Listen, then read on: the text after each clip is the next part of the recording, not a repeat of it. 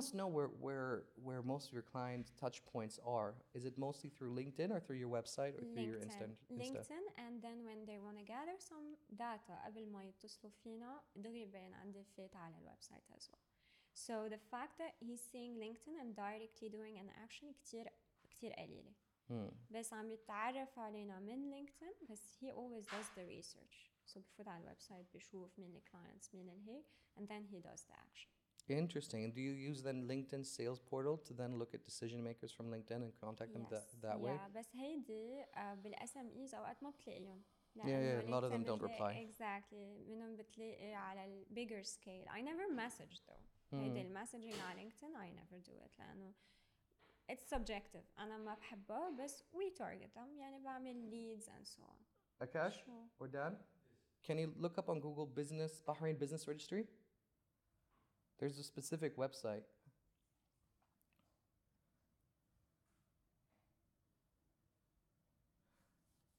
Commercial registration service. That might be the portal. It's I don't remember which one it is. I'll have to share it with you later.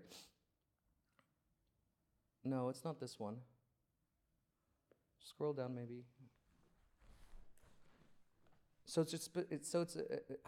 forgot what the website is called, but basically you can find the directory of any business here in Bahrain, and most SMEs are pretty small and founded from a very small scope. So most of the owners' personal numbers are registered on that site. Especially if you're a perfectionist, right? So I've spent almost 2.5 years.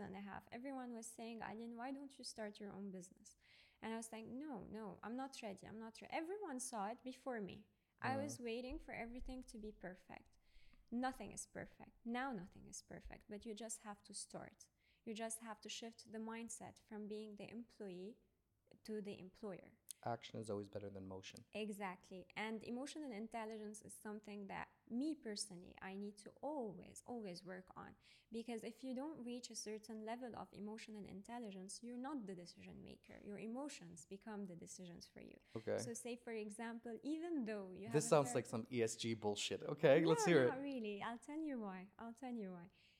I always tend to value the relationship over money. What does that mean? So even if, for example, one of the clients say they're so good, right? I like dealing with them and so on. But their scope of work is very small, right? They're not paying a lot and so on. I always tend to give them more than whoever is very straight in business, have a clear scope of work, right? This is not professional. So this is not emotional intelligence. And this is why I keep working on that. Fear comes from the lack of emotional intelligence, right? So you're still valuing that fear emotion over the mind, over the business. So I'm going to do that. This is why I never targeted the big ones at the beginning. Okay. You get what I mean? I sort of, but not really. I'm trying to understand, put myself in your shoes, because when I was in business school, the professor drilled in our heads, the worst they can say is no. The worst they can say is no. The worst they can say is no. So whatever came up, like, oh, should I apply? Should I do this? Should I do this? It was every day. Worst they can say is no. And so I never really felt like you felt, in the sense of because you come from a different background. Sure. Being graduated from a French background, don't forget, I come from a French background. French background is the worst. They don't give you any skills. They don't give you any practical skills, right? So we grow up, you need to be the best, you need to be this, you need to be this. Rejection is out of scope. It's very common in French schools, very common. So I really struggled whenever I went out and it became practical. I didn't have any of the skills I needed because schools give you the skills, right?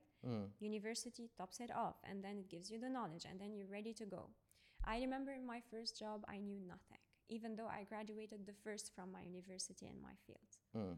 What a humble brag. Exactly. what a nice way just to slide that in. And I knew nothing at all. But I didn't know that I knew nothing. I remember my first interview, it was at the bank.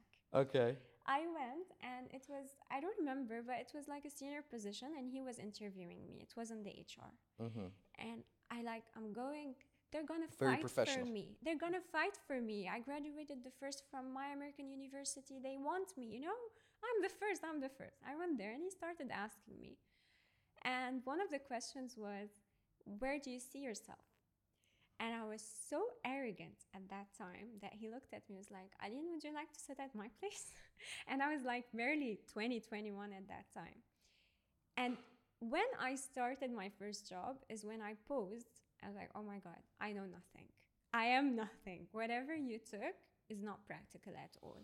And molding whatever you know into the practical life of working takes a lot of time if you're not equipped with the right mindset and attitude. When people told you the worst thing that can happen is people tell you no, I was growing up, people telling me you have to do it perfectly. So imagine the difference. This is why you're scared of rejection. You always have the fear of failure. You're always overthinking what might happen rather than deciding and doing the action. So shifting, like we're talking more than 17 years, people telling you that, and then you went to another country and you see that this doesn't work at all. Shifting is not overnight, right?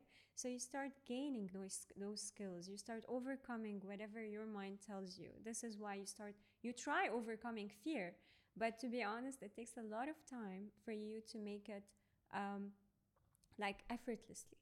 So right? what you're saying is that the reason you've been in Bahrain for 12 years is because you have a fear of heading out and venturing. Not anymore.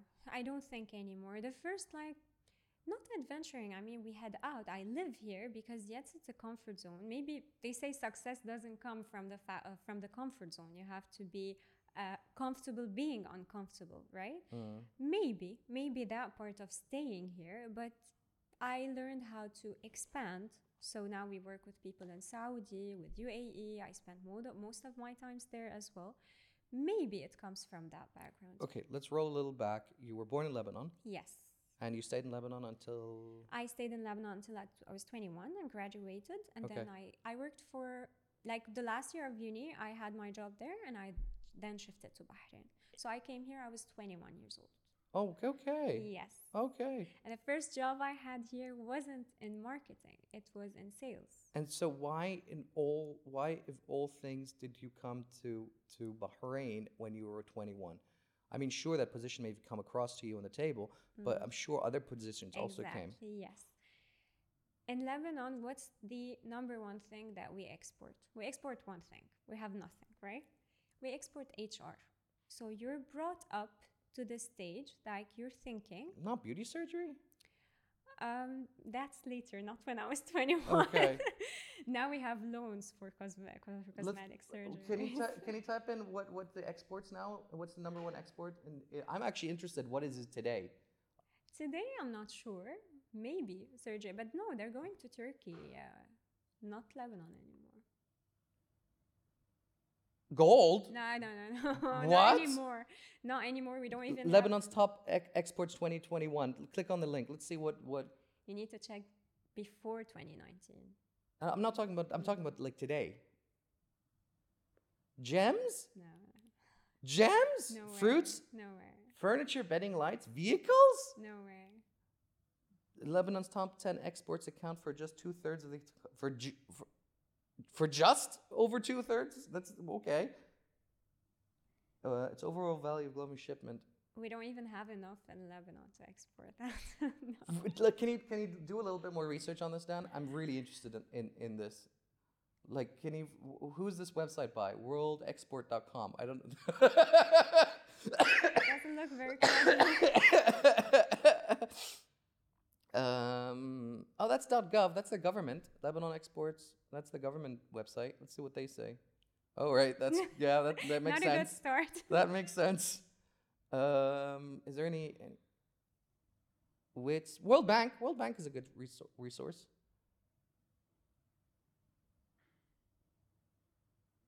Includes World Bank right there. Lebanon trade statistics. Let's see what World Bank says. It's loading. Gems and golds. That's interesting. Okay, that's just the growth. Oh boy, it's been in disaster since 2018. Yeah.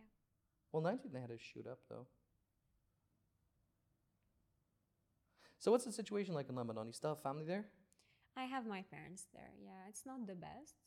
You don't want to move them out? Or they don't want to move? They don't want to move.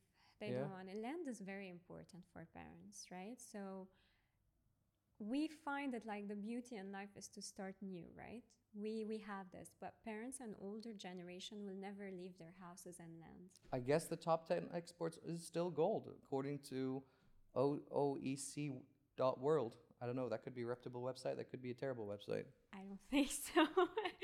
I don't. I mean, think would you so, be no. surprised that if you found out that like some private family or whatever owned a large mine?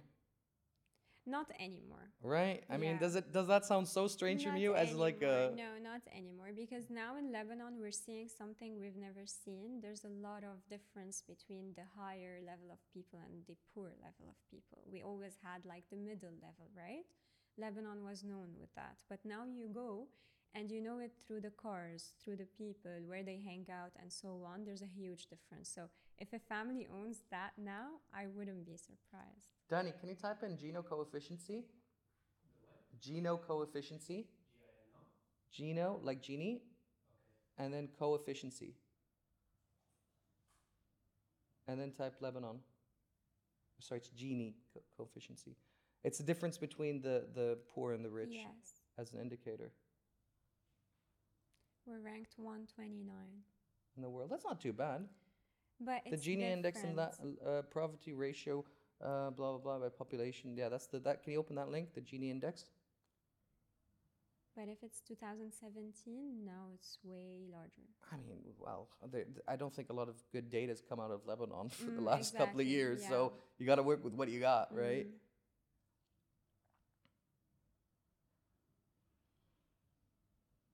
We don't usually go this financial, by the way. This is one of the few times that we're actually in this. Because you're curious about it. I am very curious about Lebanon.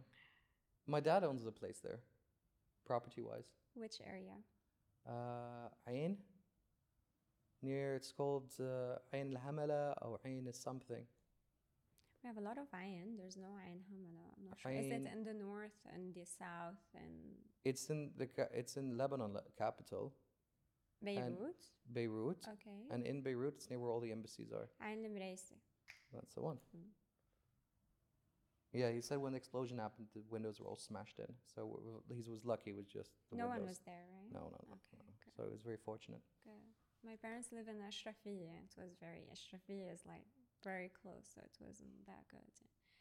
But in Hamad in 2011 and at my days, it was a bit different. So you grow up on the fact like you need to graduate and you need to be elsewhere because you will not get the opportunities you get in Lebanon. So you grow up to this idea the whole time. And from 2011, I guess we have more than 14 million Lebanese abroad. So we were never strangers to the fact that Lebanese diaspora exists and it's being successful outside. They're having opportunities outside. So if it's common for them, I need to work toward that. I was not ready at all because you're focusing on what you want. You want to be abroad, but being abroad, starting from scratch, being alone and all of that at the age of 21 is very early, very early. Okay. So again, I was working with Allianz. I was selling investment and life insurance. Okay, so you started in sales. Yes. So being 21, meeting 50-year-old people, selling them life insurance, they're wishing they never see you again, but they need you, and so on. It was very hard. So it was very hard education for me about the market because I didn't know how to deal with people. I didn't know how to communicate. You know, communication wasn't a natural exercise for me. You're prepared, you go there. It was too early. But at least it gives you the learning of knowing the market in Bahrain, knowing the behavior of the people, how they think, and so on. And then you scale it from there. So it was a very good experience. But what got me is just the state of mind that I wanted to find my opportunity out of Lebanon. But it's not something that with time, you don't regret it, but you would look back and pause. بس حبيبتي, when I left Saudi, my thinking wasn't يا الله خليني اروح البحرين, خليني اروح GCC, خليني اروح الميدل ايست. لأنك كنت لا. بالسعودية. كنت ابغى اروح امريكا, كنت ابغى اروح يوروب. 100%. you will not be able to convince me that when you were in Lebanon that you didn't dream of France, No. My Europe. brother was in France. For us, it was the GCC. No, I totally disagree with you. La, For my God. Lebanese, no. For We can cut Lebanese, this all out if you want, but I'm telling you, this is crazy to me. for Lebanese, it's always the GCC. Le- We go to France for education and Okay. we try to find work. But it was so harder for a Lebanese to go and start making money in Europe. It's always the GCC. Always. My brother went to Dubai in 2002. He started from there, then he moved to France. It's always the GCC. Yeah, because it's an easier pathway for most people. Easier path, the opportunity comes easier and you make more money and the lifestyle would be better. I'm saying what we have in mind in Lebanon before you leave Lebanon. Okay, because I mean, this is a very interesting discussion to get into because Bahrain has only been independent since 1971 when it left British colonization. Theodore Roosevelt only came to Saudi 1947. So it's not like we're talking about a history that is very rich of resources as money. I mean, Saudi it wasn't even Saudi with wealth aspect until 1947 with Malik It Faisal. depends on what you were looking for. If you're looking for a lifestyle and a change of life, because being in Saudi, you're not looking about financial freedom as much as you are in Lebanon and looking toward financial freedom. So it depends on what you're looking for. For Lebanese, it's too hard for you finding the proper job in Europe. I told you the behavior is always you go there, you get the education, and then if you're lucky, you stay.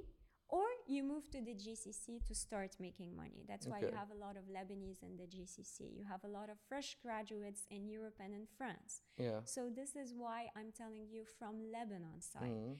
From Saudi side, it's not the financial freedom and the opportunities and so on, right? If you get the right education or whatever, you have the market for it in Saudi. You just need to change that. You need a different lifestyle. It depends on you. It depends on the people there. But living in Saudi is different than coming from Lebanon. I hear where you're coming from, but I mean, we can reiterate this again. Saudi's average income is around 10,000 riyal. It's about 2,000 BD. That's a little over minimum wage in the UK, right? In the UK, the average salary is around 50,000, 48,000 pounds. That is converted, what, 20 something thousand BD. What about the opportunities In the UK? in Saudi? Hard to say. Hard to say. I don't know if how you would quantify opportunities, because I feel like in the US you'd have a lot more opportunities if you're in certain sectors, if that makes sense. Like if you're a programmer, for example, or content creator in the US, you have enormous amount of potential, where you don't really have that here in Bahrain or in the GCC. Do you not feel do you know where I'm coming from? I understand totally what you're saying. In Lebanon, we don't even have a good passport that gets you the visa. Okay, so getting the visa is very hard. What's next? We don't even have the opportunity. So people do not even look at what salary I'm gonna get. People just need the opportunity as close as it can get to their major. Because people can graduate in a pharmacy and work as a cashier in a pharmacy. Okay, so they just trying to get the opportunity. Definitely the ultimate scenario, everyone wants to be in the States, right? It's huge, you can grow this and that, but you can't even get the visa. So I'm not saying you're not allowed to dream, it remains a dream. While in the GCC, at that area, at that era, Lebanese people can apply and you can get the opportunity. Okay. Now you came to Bahrain. You worked in sales. You didn't like it. No, I liked it. It was perfect for that time. It was perfect for that time. But I wanted after it to get into marketing. That's my major. I love marketing. Sales is not marketing. Okay. It's totally different. Okay. And then I started scaling. I started another job in a very big school here in Bahrain. I was handling the marketing, and then I became the marketing manager in it, and I stayed a few years there. And then the ultimate dream for a marketeer is the agency life, right? And then I moved to an agency. We handled clients such as Batelco for a few years, and you started growing. And then after it, I worked with another company as a deputy marketing manager. And this is when, after it, I started Willow. Okay, and now Willow's been up and functioning and running for the past. For the past year and a half, almost. Okay, so it's still fairly young. Yes. And how did you find your 9 staffs? All of them were in Bahrain. We never recruited from abroad, from LinkedIn, as simple as that. We posted job offers, and we worked also with a recruitment company that got us few talents that we were not able to locate them through LinkedIn. And we met a lot of good people, but we came across our 9 staff that are currently working with us. Okay, and what kind of positionings were you trying to fill? We wanted to go niche. So as an agency, usually the number one mistake that you do is you hire one person and they do several things, right? Long-term wise, you will lose your value as an agency. So the positions we were trying to fill first, the creative seniors, so the creative graphic designer, creative copywriters, digital marketeer, the senior digital marketeer. This is the biggest ones. And then we started hiring the executives from account management, from copywriters, from junior designers, from animators, from web developers, and so on. I'm really fascinated by your business. We spoke a little bit about this more off cam. I'm really trying to grasp how you sell your strategic model onto the customer, because you have to sit with them for a little bit. You know, you have to work out what they're missing, what you can offer, and then how do you secure that they don't just run away with a plan and hire someone else to implement it? It could be.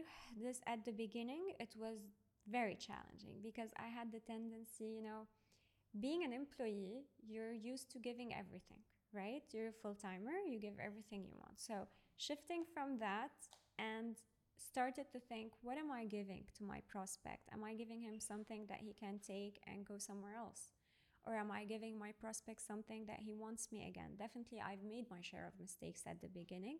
Yes, some of them took whatever I said and implemented it even internally. But after 3 months, we received a few calls for the execution because it's all in the details, right? So I can tell you a very big strategy now that works for you. But when it comes to the execution, no one would execute better than the person who thought of the strategy, who knows what works and what not. Okay, but how many meetings down the line till the strategy happens? So I invite you for coffee, whatever. Even before. Knowing you, I need to do my own research. So I go there not just depending on what the prospect would tell me, because at times the prospect lives in a different world. Whatever he's saying, it's not true. It's what he wants to believe as a business owner.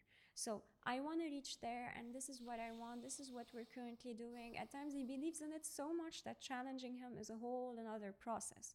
So we need to go knowing a bit, at least about his online presence, what he does, how he's communicating it. Most of them they're interested in sounding smart rather than understood. Okay. So that's why even their prospect doesn't even understand what they offer them as a business owner, I'm talking. Okay, so you're saying Woods is more important than profits? No, that's not what I'm saying. I'm saying your client, they need to understand you. They don't care for you if you're smart or not. It's good for you. So most of the I thought you meant that they don't care if the business is very profitable. No. It's more important that they have. No, definitely not. No. What I was talking about, talking about the common mistakes that business owners have. So I know my business. I have a very good website. You open the website, you don't even understand what he's offering, because everything he wants is to look smart and to look higher and so on. So people even do not understand. We do our own research, what he does, how he's communicating, and we highlight the pain points. We never communicated with him because whatever you see online is never enough, right? You need to go and hear from him as well, because you might misjudge whatever you're reading. You don't know yet. So we go doing our own research about his online presence, his business, the history, who he deals with as well, just to know the prospects, what kind of things he's currently doing. We go and sit with them. We never sit with them if you want to sell a strategy or you're giving a strategic marketing service, you would never start talking about you. He needs to start talking. So, what are you currently doing? What are your business objectives? What are you achieving now with what you're doing? And he will start talking. Why? If he doesn't say that, whatever you got from your research might be wrong. If you start telling him, you're not doing this, you're doing this, he will oppose you because he will start bringing new insights. So after hearing them, most of the time we say nothing. Most of the time we schedule another meeting. And it's the second meeting where you have your comeback. Why? Because it's based on everything you've seen and everything he said. So you have more weight to actually put Leverage. To leverage on, exactly. Then after it, it still depends on him and the online presence. The strategy can never be built. I even meet everyone, even from the whole journey of the client. So if it was a B2C, we even meet the people from the reception and so on, because everyone would give you the insights and the weak points would start just coming at you without any effort. Okay. And then you meet with the decision maker and then you say, listen, these are the pillars. So we speak strategy in terms of pillars. I cannot give a strategy and he takes it, right? I still have to get paid for that. But you're already 3 meetings in at this point, or 2.5, whatever, Yes. and you haven't gotten a paycheck or you secured a contract at this point. Yes. Yes. Not to mention the research you do. Yes, it's a lot of work, but it's very rewarding. Okay, I mean, Yes. as far as it for me to tell you how to run your business, I can tell you experience of how my brother manages it. He doesn't go into a meeting until a paycheck has been signed. So he doesn't talk to you about whatever. He doesn't show up into your meeting, and his hourly rate, I think now, just to have a talk, is about 300 BD. After 20 years, right? He did that from almost day one. Okay, we're in Germany. Well, this is the year. This is what I told you, that you have to change your licensing from Bahrain into a U.S. and you have to make sure. So people, you can agree with, you can disagree with me. That's fine. But people ascertain value on price. If you're offering a service for 1,000 BD and offering a service for 10,000 BD, automatically the end consumer will see the 10,000 BD one and say, well, it has to be more expensive because X, Y, and Z. Without even saying anything else, they immediately know that must be better, right? And so when you set that meeting and say, hey, you know what, our fee is about 500 before we can even explore and stuff like that, you're going to get rid of about 90 to 85%, maybe even 95% of time wasters, who maybe could sit with you for a second week, who maybe you could sell with, but it's going to take a lot of effort. Or you can refocus your energy and just take, hey, from the 95, we've got these 5% who I know are dead set to take this meeting, are dead set to work with us. By the way, when my brother sits and has this meeting, any ideas that come through this meeting, contract has been signed that when they implement it, they either have to use him and his company to implement it, or they have to pay him a fee to let a second or third operator go and take it. So that nothing is happening for balash. Nothing is happening, hey, yalla, nijlis, blah, blah, blah. This is, no. Do you think it works here? I think it can work here, but not in Bahrain. It would work in Dubai and it would work with Saudiya. And it has to be an American listed company. No, we provide consultation to Abu Dhabi. We have clients for consultation. I even fly there and do the consultation. I'm not doing the execution. Here, it doesn't work. Allah, it's all about knowing who you're approaching. يعني أنا ما بقى يعني the waste of time اللي أنت عم تحكيها we faced it أول 4 أشهر وهي كانت غلطتنا اللي أخرتنا. بس still we were able to recover in terms of good clients and so on. بس هلا مثلا if I'm targeting بالشهر let's say 5 clients, we're closing 3 out of 5. It's not like أنا every day I'm going أنا والteam حتى from one place to another. We no longer do that. Fam, عليك. But حتى if you take 5 and you close 3, even if you close 5, how much time you have to spend in order to close them, right? This is time wasting in itself. It is time, but it doesn't work لأنه هون to see you مين أنت البحريني is different. Bahraini is different. In Abu Dhabi we're doing it. بس هون مستحيل. أو يمكن مع العالم اللي we're approaching. طيب ليش عندك الإشغالك هنا وروح أبو ظبي وروح السعودية؟ I am, but we're more يعني انتبه. We have priorities, right? If you have no priorities, you'll end up everywhere. Abu Dhabi, we didn't even work for it.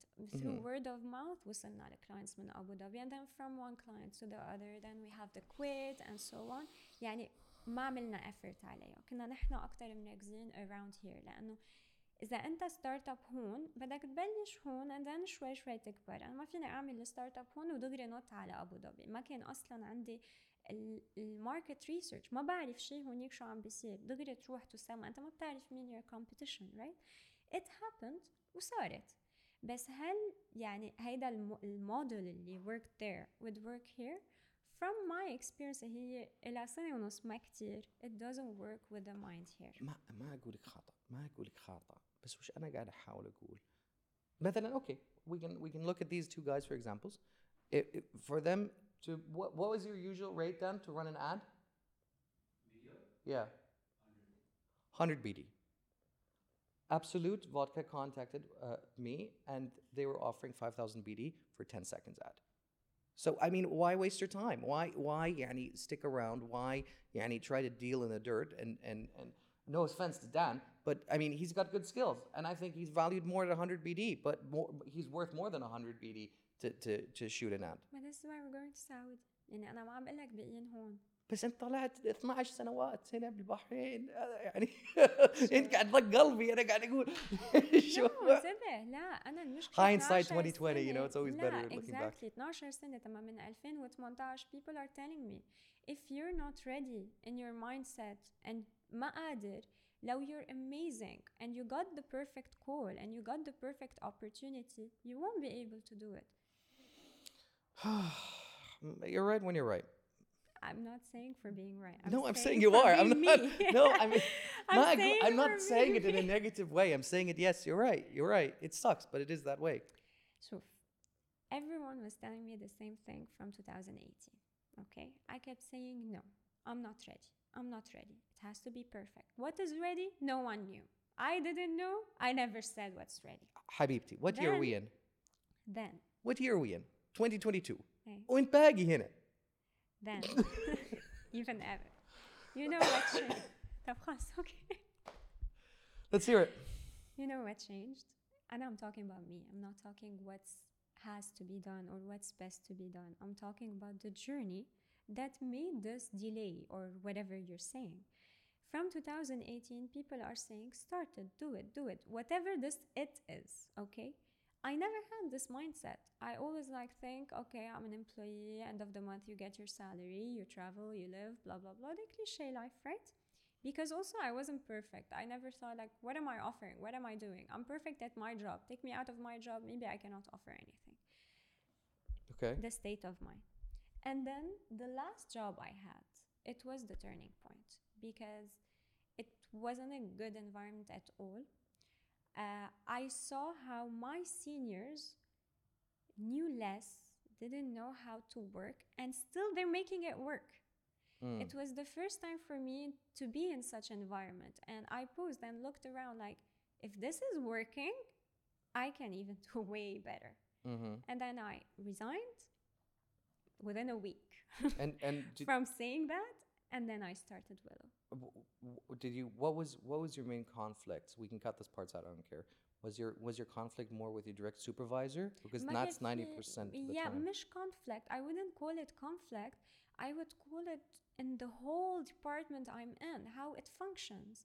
And then I entered, I come from an agency background, so I was at the client side, it wasn't an agency. Back end side. But yeah, exactly. So I paused and I was like, this is how people work.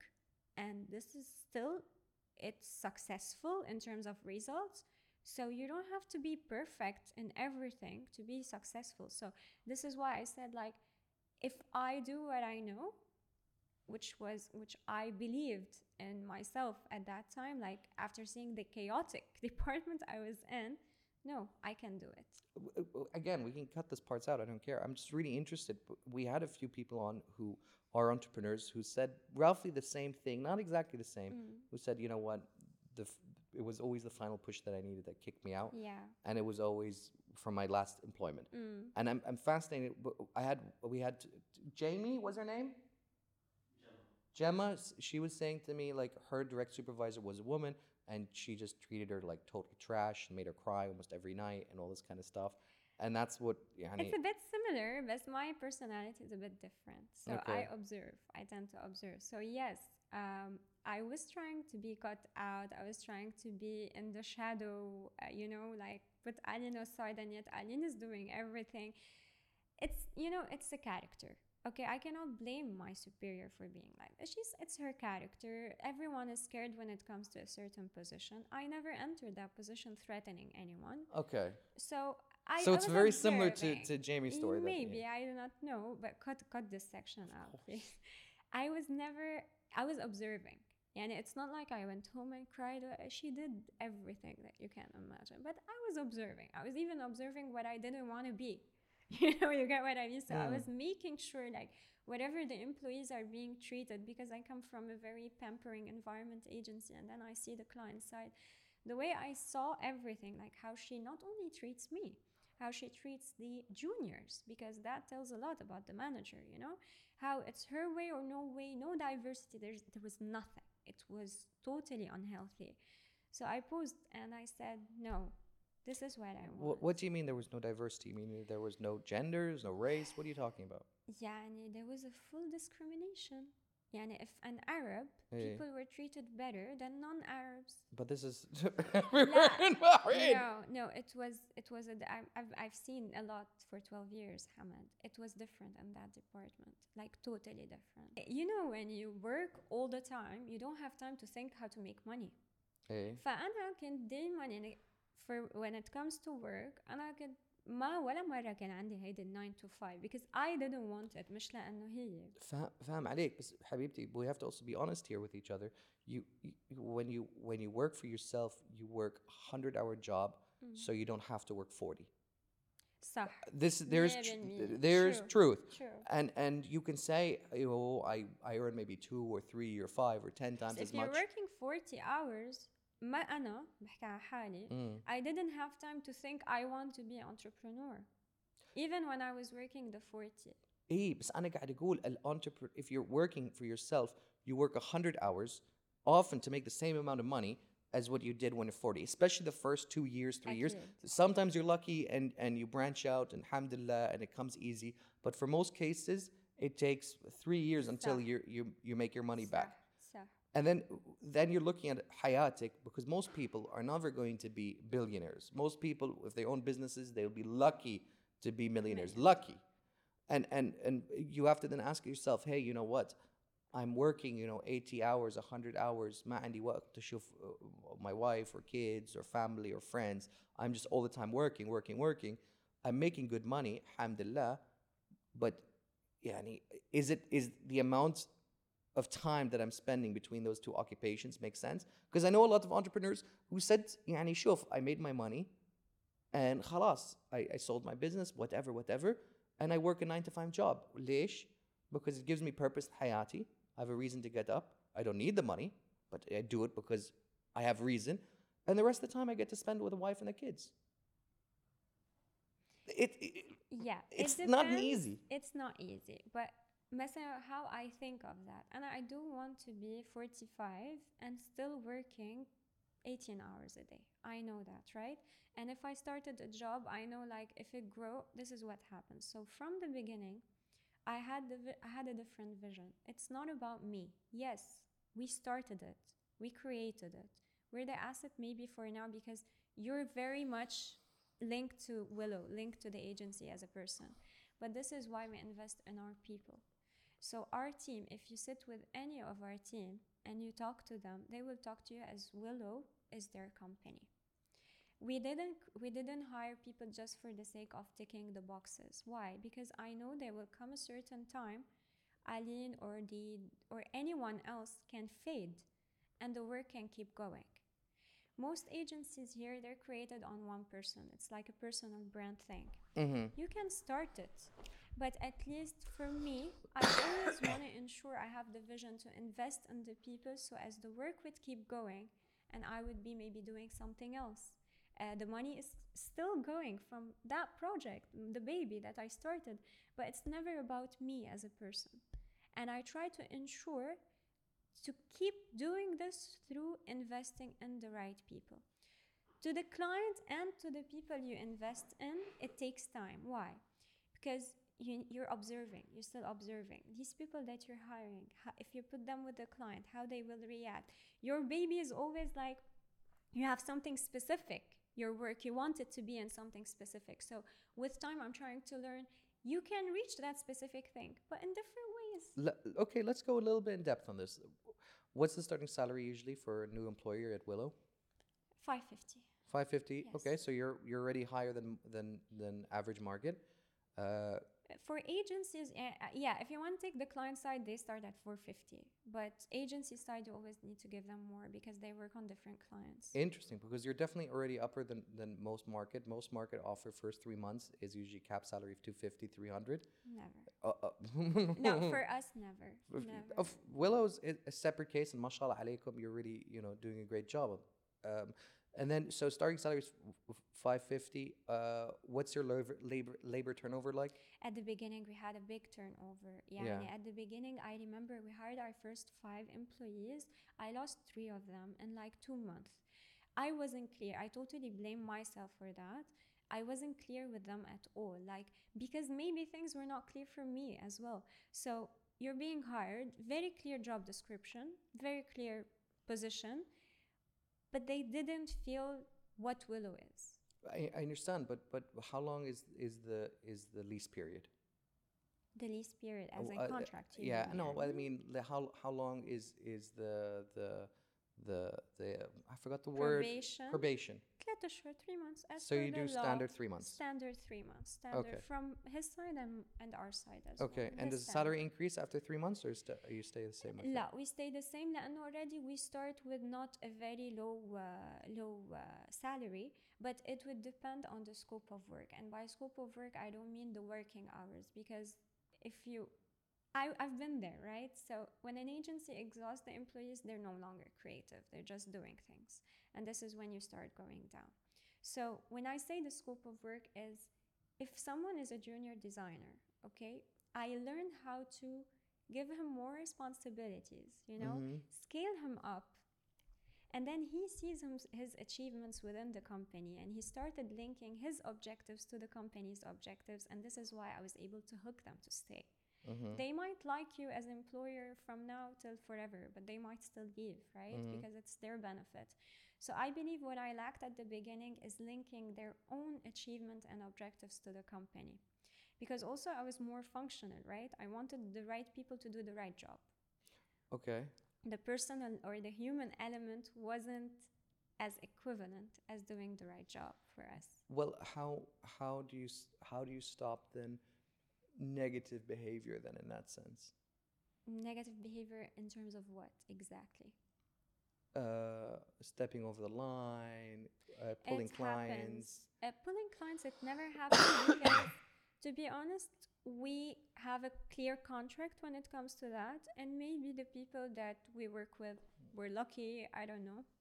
It never happened, to be honest with you. And there was one incident that one of the turnover at the beginning, one client received a call from him. That client told me, but already that person left us, but he told me that person contacted me for this and this. So the client approached me and called me. Now, if I still have that person and he stepped over us with the client, it didn't happen yet. Could it happen? It happens everywhere. How we will react to it, I guess, I don't know. Till it happens. I find it interesting because we've had 50 episodes or so, and even already we had 2 or 3 people try to poach you guys. Well, yeah. Sorry, 15. and قدام وجهي بعد, which was very strange. I mean, I don't have a problem. I'm always encouraging those two. Do your own stuff, introduce cash flows.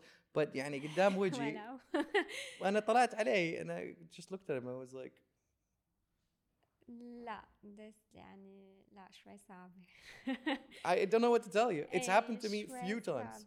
But how would you react? خلاص, you step back, right? يعني أنا for me, I believe if it happens, if I've done the right job, it is what it is. No, this is exactly what happens. I encouraged those 2 guys. I said, listen, if a better opportunity comes up, please take it. معك حق. I'm with you on this. On his side, the guy, when we've had it a few times, Dan and I disagree on it a number of times. هو مخي أنا حيوان.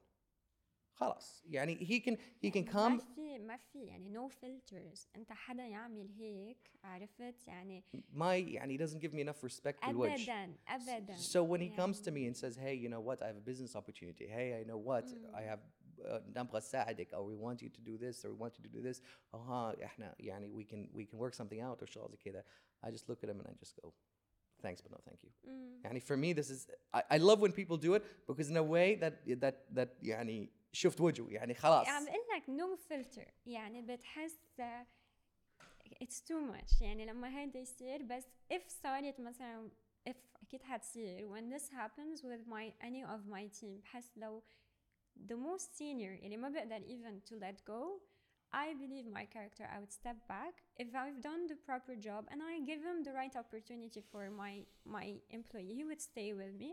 But definitely the other side doing this, I cannot deal with him as a client, I cannot partner up with him even on any type of relationship. يعني whoever does that does a lot of other things. فهمت علي, معك حق, we agree on this.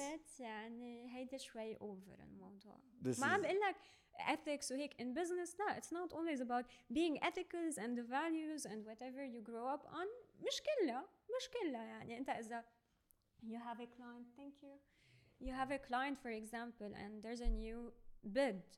لا, we used to tell each other I'm also bidding even if it's your client. عرفت هون مش بالي. بس هذا الموضوع شوي يعني مش unethical, هذا لا أخلاقي. يعني في حيوانات بالعالم في ايه, وعلى فكرة سمعتها من كتير عالم يعني it's very strange, happening. ايه very strange. So what's what's the average damage for the client? Now we got better, luckily. At the beginning it was really bad because of being unclear. It wasn't from the client side.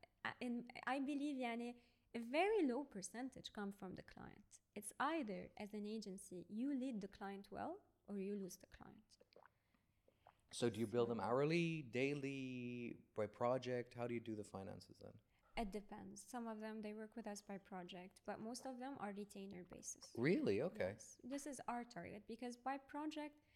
You're not an agency, you're a consultancy. Yeah. Bring a cashier so you can explain what the fight is all about. بس بحس يعني حسين بس وصفقة كاش بطير. ما عم بقدر أتخيل يعني. Christ Almighty. So you're saying that your business partner runs the discipline side. If you call it discipline, he runs more the legal.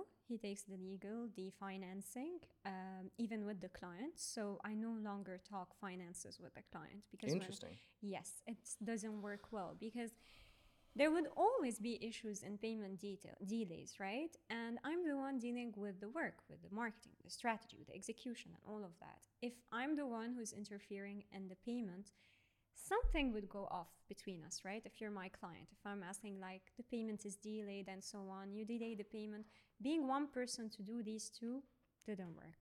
Interesting. Yeah, it's tarnished a little bit the relationship between me and my clients. So now I do nothing related to payments with my clients. I only work as their director. One of my friends, what they would used to do is they would have a second email address under, like it would be like someone else. Yeah, it would be like finance or whatever term they would use, and he would then write a more formal, structured, aggressive email from that. I mean, that's the first phase of being schizophrenic, but it is what it is. I mean, you gotta like get that money, no? You can't wait. I know, but for us it worked perfectly because we bridged our competencies. So whenever you want to partner with someone, it's very important, like what you're gonna bring to the business and what the other person is bringing to the business.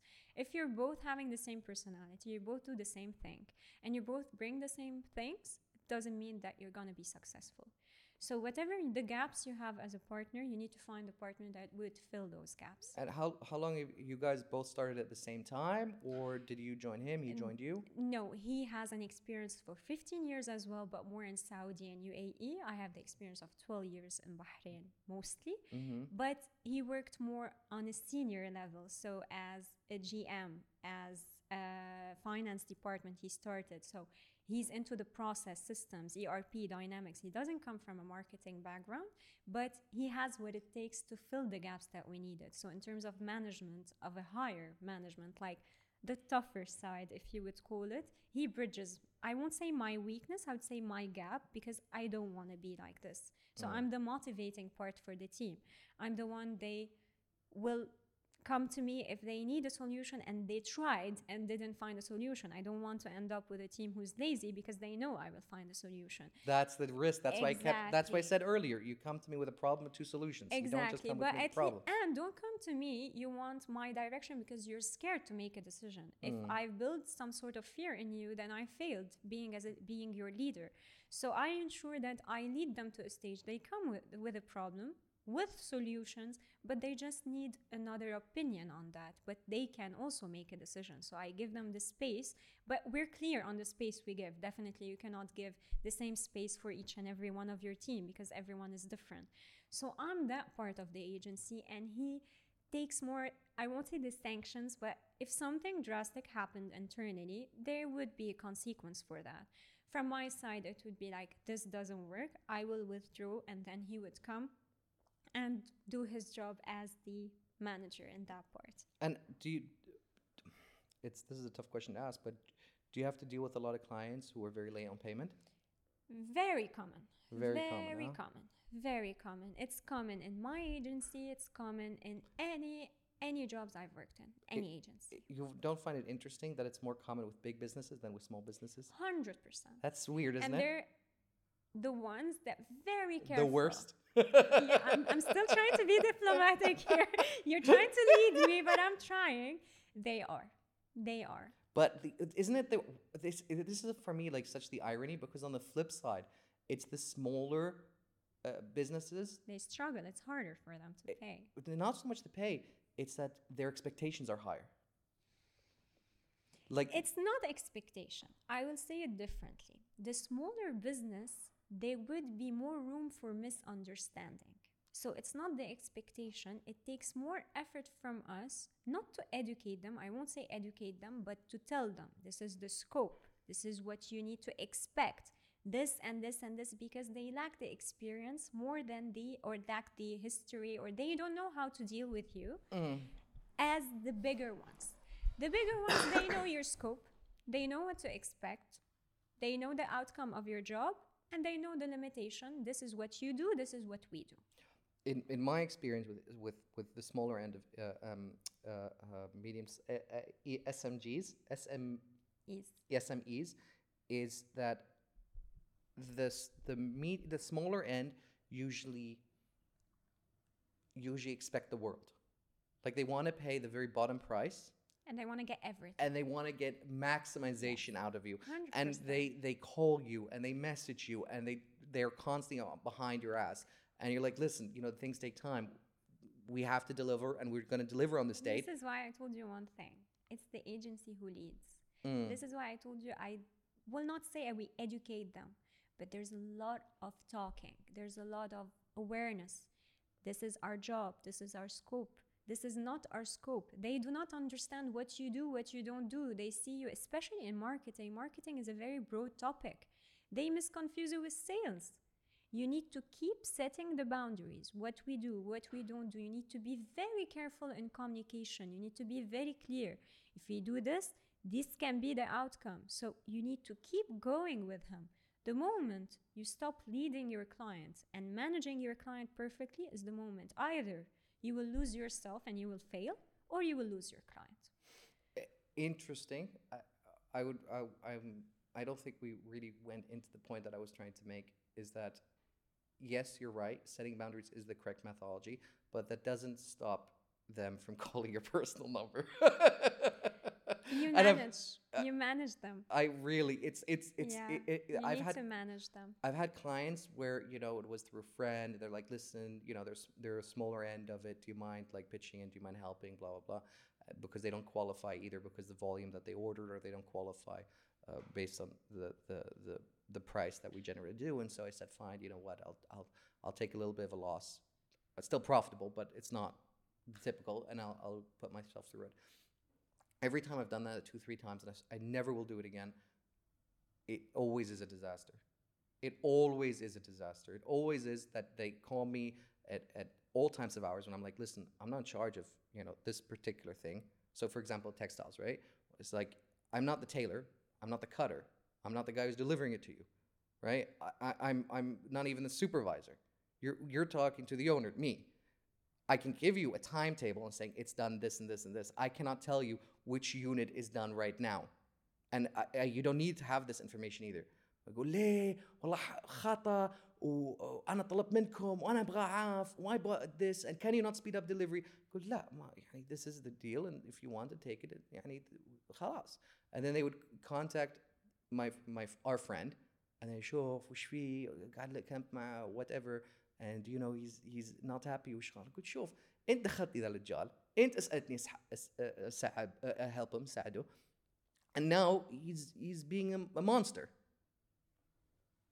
And I've had clients where I delivered them and they like friends of friends clients, and then they came back to me and said, hey, you know what, can we do another order? And I'm like, no way. That if in agencies, who is usually a part of the highest paid out of the team is the client management. Oh, true. Why?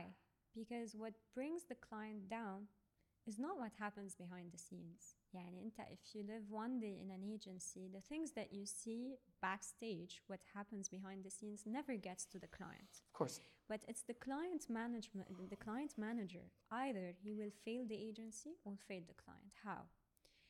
He's in between. He needs to know when he's representing and securing the client, the agency, and he needs to represent the client at the agency. And he needs to ensure all the flow becomes smooth.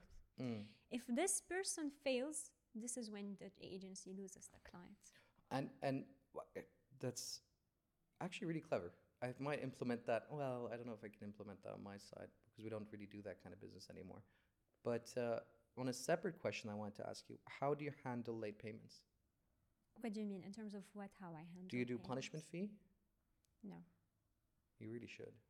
We should, but we started implementing stopping the services rather than a punishment fee because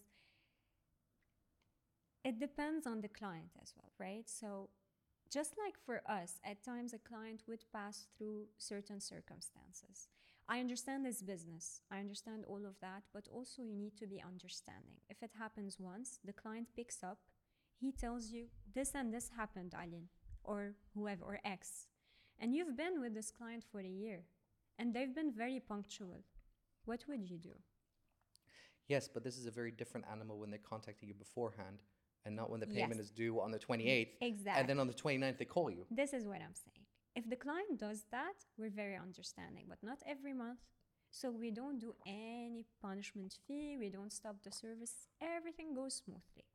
Now, the common side is the usual delay every month. So we're not begging for the money anymore. When you start the business, you tend like reminder, invoice, due, email, first person, second person, whoever is in the company. So as the client sees all these people is being escalated to, we don't do that anymore because this is your right. You worked for it. You paid your team for it and you're not getting the money from your client. So we do two things. One time we send the invoice, we send one reminder. At the end of the reminder, we say, if the payment is not done as per the agency's policy, if the payment is not done by this date, we will be stopping our services till the payment is completed. When they stop, they feel the difference. So the first day, like, what's happening? There's no briefing. None of my team are in their office. What's happening? Okay, so something changed. So they're making the payment. Punishment fee is a good idea. I'm not opposing it. We just feel like within our culture and within Willow culture is a bit tough. There's a very easy solution. When you sign the contract, you have a footnote in the contract as a policy that a 10% addition will be added 1 week. This is one way to do it. Very the other easily. way, which is working, whenever we're stopping, we're getting the payment. I hear what you're saying. I'm saying you should do two things combined, right? Maybe, because, why not? Because you have to have an incentive for it, right? It's not just that the services are stopping from your end. If they're not doing, if maybe they're not doing financially well, or maybe they're not really sure if your service is even needed anymore and stuff like that, then that's what they're going to start thinking about. But when they see on the payable, and then you send an invoice saying, hey, you know what, there's a 10% increase because you're a week late. But can you tell me which agency is getting paid on time with no delays from the ones that you know? From my brothers, definitely. We're not talking From Germany. Bahrain, no, I have no idea because I don't work in that industry. Exactly. I can only tell you. That's why I started telling you it's very common. Very common. So the moment you put an additional fee, you're highlighting one thing that the client would say. You're highlighting others. Meaning, they would say, but no one does that because there's a fee. It's painful for him. He's paying. I think Mackenzie does that. Mackenzie, but Mackenzie is one. And it depends where you're looking. It depends on your target. If you're targeting SMEs, Danny, can you look you up? won't mention Mackenzie. Can you type? Oh, what? Of course, SMEs are all worshiping Mackenzie. If you're okay, let Mackenzie me say that. Punishment fee? I think they do a punishment fee. If you're talking our clients Hamad, it doesn't work with them. أول شيء بيقولوا ما حدا غيرك عم بيعملها. I don't want him to mention others. These are antitrust fines. I'll have to look it up and I'll send it over to you because we'll have to look at it a little bit more in depth. قلت لك it will raise خصوصا بالبحرين لأنه بده يقول ما حدا غيرك بيعملها. But this is Mackenzie one. But you license yourself in the U.S. You come here, then you show, hey, you know what? We don't operate on Bahrain standards because why? Because we're above it. هيك موضوعتين. هيك I agree with you. Very simple. But the way it is now, I cannot put it. Also, this is another crazy thing that I don't understand why the fuck you didn't do this. Are you not terrified of potential legal issues internally? من أي ناحية؟ One of the other reasons why companies register here in Bahrain in the US is because the laws are very stringent. So if you're having internal issues because your partner is maybe wants to sell out the business or maybe is I don't know, going through some health issues and cannot come and work for a year, these are all then issues. And here in Bahrain, of course, we'll have to cut this part out because the laws are fucking still last century. There's a lot of nepotism. So cut it out. Of course. My partner is my husband. Even more important. Even more important. أسوأ. I'm not telling you it's a good thing. I'm saying. I'm telling you أسوأ. That's why I said it's even more important. 100% أسوأ. That's why من الأول we have my lawyer, his lawyer. It's not a good scenario. بس نحن ما مشينا بهيدا الموضوع لأنه I'm terrified legally على مين. بس it's not the best scenario. يعني even the lawyer would tell me إذا هيك صار انتبهي قالين هيك بصير and the things هو are بحريني؟ horrible. لا منه بحريني كمان. Because if that was Bahraini as well, then كان لعن ديني. خلاص. You would. كان لعن my existence كلها. You get what I mean?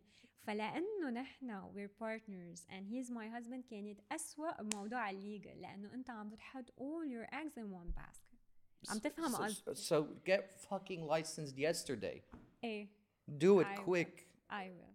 Because subhanallah, if whatever happens, then I will. Yeah. You're fucked on both ends. يعني. 100%. I mean, how do you? We can cut this part out, but I'm interested.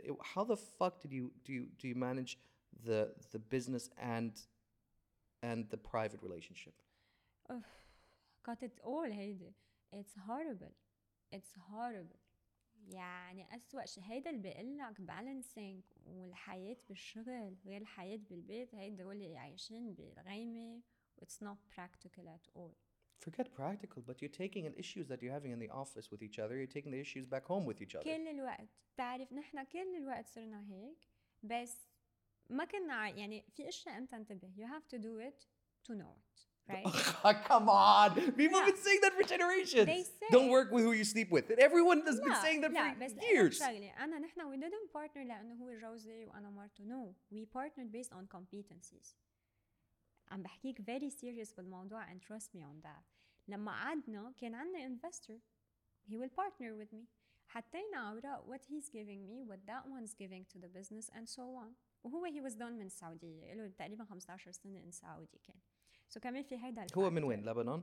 هو Lebanese Egyptian. Egyptian. Both. الحمد لله. Okay, so He's he's not Bahraini, he's not not Saudi. Saudi. Otherwise, ولا courts, Saudi. خلاص, goodbye. مستحيل. أنا أصلاً why I also position myself as the partner not the director كمان سعودية، لأنه إذا شايفوك أنت الدايركتور ما عندك partner ممنوع، أنت هلأ طلعت عرفت، فصعب علي أخذ clients هنيك. So that's why I'm in the shadow. حتى أوقات ما بقول I'm the managing partner or whatever. So لما صارت we partnered purely based on competences. He bridges every gap. I'm telling you. إلنا سنة ونص نشتغل سوا كشغل. It's perfect. It's perfect. He bridges skill gap. I bridge every gap he has. We complete each other. يعني لو جيب لي من أي شخص أكتر من ما حياتي أنا وياه it worked بالشغل. بس المشكلة بالموضوع إنه أنا مثلا في شغلة attitude أو نرفزت، مدير بنرفز بالهي عادي، لا نفس الطريقة اللي انت يورياكت بالبيت بتصير يورياكت هون. والنظرة اللي بتنعطى هون بتبقى معك بالبيت. you get what I mean؟ معك حق. وبتصير بالليل نحن كل حياتنا بنحكي شغل. شو بلشنا مثلا to balance. يعني مثلا مرة بنص الجمعة we have a drink، ممنوع الشغل، ممنوع. we trying بس شو ما هي الناس مش machines. لا you force it. You force it. بعد 2-3 درينكس تنسى أصلاً الشغل، قاعد بيجوا أصحابك whatever. We're trying to balance اللي هي ما كان عنا إياها أبداً بالأول. الأسوأ من هيك، أسوأ من أي شيء تاني، إنك أنت كل الوقت مع نفس الشخص. هي كتير عاطلة. لأنه قبل أنت عندك حياتك بتجوا بتلتقوا whatever you go you meet for sunset whatever drink. في شوية distance. بس ما تحس بعد بقلبك البوزيشن where a partner or the husband is, because كيف يعني بال how do you see يعني البارتنر حقك تغير طبعا مع السنوات. ايه صح صح. و at certain point لازم تهتم that you don't see a husband or a wife or whatever من ناحية بس الشغل. فهمت علي؟ فهمت عليك. Because the relationship moves and it becomes dynamic. يعني sometimes you fall in love, you fall out of love, whatever. Sometimes you like your business partner, other times you hate your business partner. This is normal in all relationships. تعرف ولا مرة كتير هالقد حددته هلا هيك مثل كأنه في شيء كان بلوري براسي وحددت لي اياه. شو بيصير مثلا إذا كان مثلا أي اثنين بيتخانقوا طبيعي، إذا كان مثلا في مشكلة بيناتنا بالبيت، طريقة تعاملنا بالشغل very serious و straight وعرفت بفوت هيك whatever. بس أنا ولا مرة زعجني هيدا ما كنت عرفتها حتى. في عمل بطريقة مثل كأنه شخصين. هو أنا ما بعتقد عملتها. أنا شخص واحد بس هو مثلا لا فيكم بالمكتب هي سيريس قاعد يعني زي سكيزوفرينيا ما بشوفه يمكن ما بشوفه إنه هيدا هو. عرفت أنا يعني هلا أنت يتريجردت براسي. أنا ما I didn't face it. يعني فيني ما أشوفه إنه هيدا أحمد مثلا. I don't see him بالمكتب. بالبيت يمكن كمان the way you sit in the house التاير تبعك مختلف، الاتموسفير. المشكلة مش how you see، المشكلة الحكي. كل حكيك يعني أنت when you communicate with your partner بتصير كل الوقت. ليش؟ لأنه أنت مبلش شغل، بدك توصل، عندك ديل، عندك هيدا كل الوقت، هيدا اللي بتصير أولويتك. خلاص let me be more direct with you then. I know business partners who also were married and not business partners anymore. بس على فكرة none of them know. Of course. لا البزنس طبعا. No one knows. we manage يعني لأنه ما عنا أنا my social media is private. ما عنا no one knows لأنه ما حسيتها professional. It's not just professional. I think it also it's very difficult in this society being a woman trying to get clients and stuff like that. And I think there's another added layer to that bad. Let's be honest, there's that bad. في كمان شغله مثلا اذا انت حط حالك محلهم، اذا انا فايته على المكتب لعنده عم اعطيه كوت او شيء، تخيلت the kind of jokes او كيف عرفت يعني انه it's different. I didn't want this environment. فاهم عليك. But what I was trying to say is that I know people. I mean طبعا just because I know people doesn't mean it's the same with you guys. Is that the from the dynamic from the relationship, a husband didn't see his partner as a wife anymore, but just saw him as a business partner. Right? And same as with the wife as well. This is what it's so dangerous when you work together and you're living together. ممكن تعرف يمكن اللي لهلا واللي معقول يتغير till now we're making the effort for it. بكرة يمكن تتعب Mm. تبطل. The moment يمكن we stop making this effort رح يكون الموضوع كتير بشع. And none of you two want to step out or step back? هو eventually he will step back لأنه هو بس هالفترة بس to get things يعني نمشي الموضوع. بدي بعد تقريبا 6-7 أشهر we reach ال financial situation اللي بدنا إياها مرتاحين أكتر بكتير الموضوع شوي أكبر. هو عنده already فاتحين نحنا بولو سجل like part of the services ال systems ERP هو اللي بيشتغل مع مايكروسوفت. So he needs to have his division اللي هي totally مختلفة عن الماركتينج. You get what I mean? But he didn't start it yet. في شي ما فهمتوا علي. No, definitely not. I don't understand what the Microsoft part has to do with it. Okay, he works in ERP system with Microsoft licensing. For all this kind of stuff.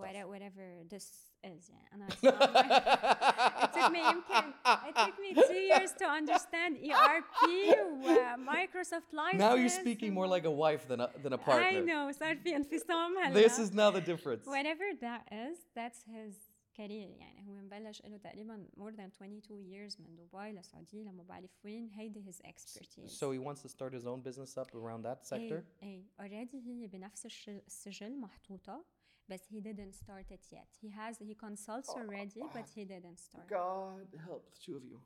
ليش؟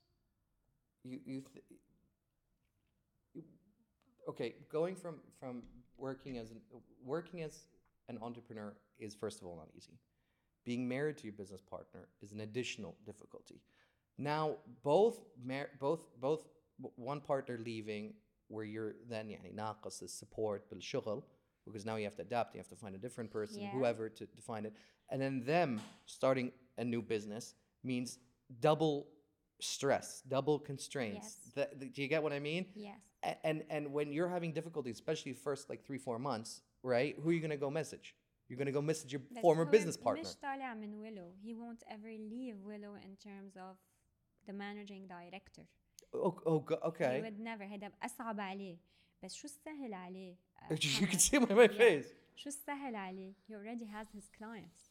Okay. Rather than them now working as a consultant for them, he's gonna be their consultant under an entity. Okay. What he will go through is different than what I went through with Willow. أنا شو عمل؟ كان عندي بس 2 clients working with me as a freelance consultants اللي هي بيموتوك و they pay you little لأنه ما عندك entity, right? I built the entity, then I got the clients, and then I grew, and then I got the team, and so on. هو مبلش بالقلب. هو already عنده ال clients تبعون, he's their consultant for years, retainers. لأنه أخذين ال license and so on. So كل client 2 years contract. حلو الواسطة. Exactly. Rather than يبقى وحده as an entity, there's an opportunity for growth because he did a hard part already. فهمت قصدي. I'm not saying it's easy. Nothing is easy. But eventually this is where we need to reach. لأنه هو كمان he's not interested in the fact هو ما بحب منه بالماركتينج. فأنت لو you're a managing director of something you're not related to بتشوفه يعني منه motivated. فاهم عليك. But when he moves to whatever the Microsoft thing does, I don't know what it is. It could be service, could be whatever. You're going to lack that support internally, from the billables to the messages to whatever, right? Yeah. And who are you going to message? You're going to message him. Well, he's still concentrating on his own venture. ما في بس ما في يترك. لما هو يترك بده يكون في شخص تاني على Willow, not as a partner, as an employee. حتى لو هذا الامبلويي كان above me. انت عم تحكي بدك expertise, right? So لو هذا الامبلويي اجا كان even فوقي and إذا we reach our financial objectives. Okay, I understand. He wants to license his Microsoft business under yours as a daughter company. Exactly. With the Willow Enterprise. Exactly. Okay. Exactly. I mean, it's I don't know. It's not traditional. No. Globalization isn't really talked about. There are a few companies that do that. The Koch brothers. I'm trying to think if I can think off the top of my head a different company. Koch brothers? There must be another one. Sabic? Maybe? They're probably the only 2 companies that I can have on top of my head that do different service businesses within a larger umbrella. That model of business has almost completely disappeared. Apple, I guess you could say, but they're all producing technology products. Yeah, you're going toward more, always on a larger scale, but there's a lot in Saudi also, they do this side of it. Anna, I don't Yeah, believe but in this. you don't want I to don't divide your believe, attention. Anna, I don't believe in You this. want to be the top of what you do. Exactly. That's why even his branding is different. يعني أنت بس على الوراق even on papers only it's the same سجل. بس Okay. حتى ما بيطلع معي على meeting. He's Okay. never there. لأنه if you position that person in that field صار بيعمل كل شيء. Okay. So he's totally hidden. Okay. Hey, you know what? If it works, it works. What am I to say? Okay. So what kind of results have you seen with your client base? In terms of growth, Growth, sales. What do you it what do you depends on say? the objective. يعني some What of is the general client- objective that you get? The General- average Definitely it's 50% growth على سادس شهر. This is the market share. market share عم نحكي للclients. يعني أنت whatever now you're making as a client, if you do the strategy بس مش تجي you want to implement one tactic only from the agency, that wouldn't get you what you want. Can you give me an example? A company you've worked with, you don't have to say the name, just what their issue was, what your solution Okay. was, and how you accomplished it. I'll give you a very recent example. We dealt with a factory, factory of plastics in the region, okay? They wanted to reach 5 of their big clients and they couldn't because they were doing only a sales process, okay? And they were struggling because it was very hard reaching those clients. We're talking ethically, we're talking the traditional way. We're not talking about other scenarios, WASTA, and I don't know what. You're not talking about outside the box thinking. No, we're not talking about that kind of out of the box thinking. They needed 5, and those 5 targets, they know nothing comes in WASTA or nothing comes under the table because they've been operating for 15 years, the factory. So what we've done, we approached them like, this is our issue. We have our sales force. They're approaching these 5 companies. They have the need, we're not closing. The first thing we ask, do you have the operations, the right operations? Do you have the right needs? So they have everything. There's a need. They're not closing the deal. We post. Nothing is known about the company. They're being approached by the wrong people. They're being salesy. They annoyed the hell out of those clients, and those clients cannot tolerate it anymore. So what we advise them, withdraw your sales. Sleep on it for 3 months. Do nothing but account-based marketing because it's very complicated. So stop speaking to everyone. They were like, we did ads on LinkedIn. We paid a lot of money. This and this and this. And they have a very specific business. So this ad is just spending on everyone. They're very specific. And the deals that they need to close, not a random person can close that deal. Sure. So what they need is client management. Exactly. So we told them, hold on your sales a little bit. Stop pushing sales. We started creating the awareness, creating the trust. Trust wasn't there at all. So still, I didn't do any marketing tactics that converts. We're still building. We built their name and we built their entity. Those target, and I was only working on these 5 clients. I didn't work on any other prospect because they wanted to close these deals. And then I started targeting them. And then we started creating the exact marketing content and strategy for their needs. So, in factories, sometimes they produce big containers. They produce the detergents containers. So it's there are a lot of variables. You cannot approach someone who would be interested in detergent containers and show him huge containers for petrol, for example. It's irrelevant for him. So we started creating the niche needs and being more strategic in what the prospect is looking and targeting them in marketing. The competences of the factory, video content, shooting. We created the brand ambassador. The factory only had the salespeople. This is everything the outdoor knew about them. We started creating all of brand that. awareness rather than pure sales. Okay. Than pure sales. Then we gave it 3 months. We were working and retargeting and nurturing, and we were seeing whose designation from that specific companies are seeing our ads. They're seeing whatever we're sending them, and so on. Target marketing. Exactly. Yeah. After the 3rd month, we sat with the sales team, and we integrated their sales funnel with the marketing funnel.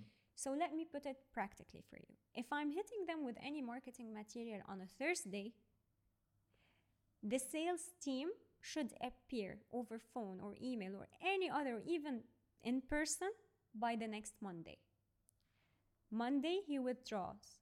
Marketing would be after 3 days. So I'm there, I'm not all the time pushing, and it helps converting. See, this is where I think we would approach this segmentation a little differently, because on commodity, when it comes to commodity business, it's a little different because usually on the larger end scales, it's usually a bidding war, both on buy and sell. You know, the whoever offers the cheapest, because it's a commodity, the buyer will buy, and from the seller perspective, whoever can offer me the highest price on this unit, I would gladly go and sell to them, right? So it's a reverse dynamic between both. If it's a commodity, if you're talking about a specific good, then it's different, right? Yes. That's it, and it's beautiful. Interesting seeing someone like this. لأنه صار الcommon if you're sitting with someone the energy عليهم مش عليك to understand you. You get what I mean? Meeting with you and all your energy goes, you don't want to make an impression. ما همك حالك، ما همك شيء، همك تقدر تفهم اللي قدامك. It's interesting. Are you doing that sales strategy where you just repeat back what I'm saying in a different way? Are you doing that now? And then repeating back to what I'm saying. This can go on and on and on, you know? I hate that. I hate because I see that. Your energy. I'm feeding you the I see it immediately. It was too cheesy. I just see it immediately, especially for people in the marketing world. Thank you for stereotyping us. Well, if you don't do a stereotypical action, I won't say it. Now you have to stop. But yeah, I mean, I don't know. I'm so interested in your business, and I'd love to see you like be 10 times bigger than you are right now. And I just feel like that, like you've got all the pieces, but it's not clicking right now. You know what I'm saying? It feels like it's like you understand the what's missing in the industry. You understand how to reach them, but it's not taking you to the big league. You know what I mean? I know what you mean. That's because I believe the hardest thing you can do is creating the proper business model for your agency or your business. When we started, we had services, but we didn't know where to fit the services. You get what I mean? And it started evolving. We started hearing people. We started hearing the people we meet. We started hearing our clients and molding our services and changing our business model. Within a year and a half, you have no idea how much our business model changed throughout the journey till you reach a level, well, this is your business model. Is it final? I don't believe it's ever going to be final, because the moment you think it's final is the moment you stop listening to the people and you just listen to yourself. As the needs change, your business model should keep changing as an entrepreneur as you keep growing. So I know exactly what you're hitting. You're hitting the exact pain point. The pieces are there, but because you're thinking of a different market, you're thinking of a different growth, you need to mold it. And some of the pieces, يعني في loose ending somewhere, you're trying تشدها. Do you not feel like you could dual wield in a sense that you're starting to build after a year and a half the connections here in the Middle East? You're starting to have the networking, you're starting to have the reputation. Don't you think now should be where your sales teams are contacting consultancy companies, agencies, everything else in the US to funnel money through you to then build out that large relation? Do you know what I mean? There's so much money in the West that are begging to reach people in this sector, and you could be in that nice little medium sweet spot where you connect those two. We dealt with 2 agencies before. Okay, 2 consultancy agencies. They had their headquartered in Jordan, and they were operating in the US. And they wanted, listen, we have this, and we need the know-how of the GCC. You're there, you have the agency, and we dealt with them. It was a very good deal. We learned a lot because you're dealing with proper, like big companies, not like you're giving, no, you're taking as well from the knowledge. When it happened by chance. We didn't work for it. But also we were so focused on what we're doing because we want to first take the first objective before we scale, So we served that, we kept going, but definitely it's within our future plans, and which is should be very near future. I mean, listen, it depends on the industry you're in, right? I mean, if you're a marketeer perspective, you don't necessarily have to, for example, a luxury brand good. You don't need to have a website if you're so niche and you're such the top of the line. And haas. Like, for example, there's a shop in Italy that makes the socks for the Pope. Each single sock costs 50 euros. You don't know the name of it. I don't know the name of it, but they don't have a website. But if I go to Italy, I can find them. And it's a tiny little shop, right? So it all depends on your segmentation. And they don't care. But you know what I see from a marketing point of view? If without a website and without anything, he's doing that well, imagine with a little bit of tricks here and there, how much more market share you can But gain. there are black brands in this world, especially in textiles, that are above Canali, right? And then that are above whatever that London street is called, where the suits are all made. The Harrods one. It's not Harrods. There's the Harrods Street, the one with Harrods. Can you type in the suit street in London? It's bothering me now that I don't remember the name. But there are places like that.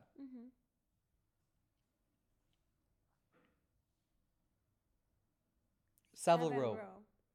There are places like in Savile Row where a pair of shoes costs like 20,000 BD, right? That don't know the name of it. They don't have a website because they don't need to. They have their clientele. They have their client base. They're targeting to it, and that's. There's actually a shoe shop there in Savile Row where they take a mold from your feet and they keep it in the shop for life.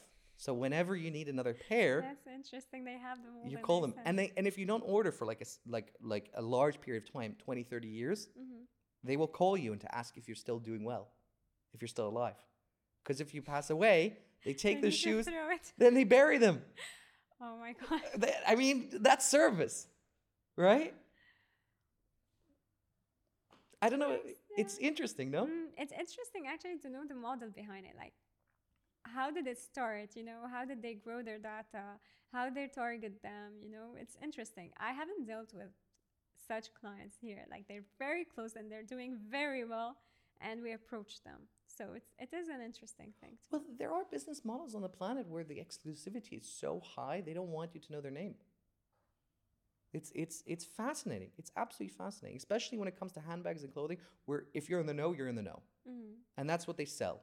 And they sell that secretiveness. And otherwise, forget it. Like, how much advertisement does Bugatti make? Near zero, right? Definitely. Right? I mean, Tesla very famously said that they've spent $0 on their marketing budget. Because these people, just to say, these people believe that marketing harmed them. Because if they broadcast it to more people, they lose their exclusivity, right? In marketing, you're approaching more people.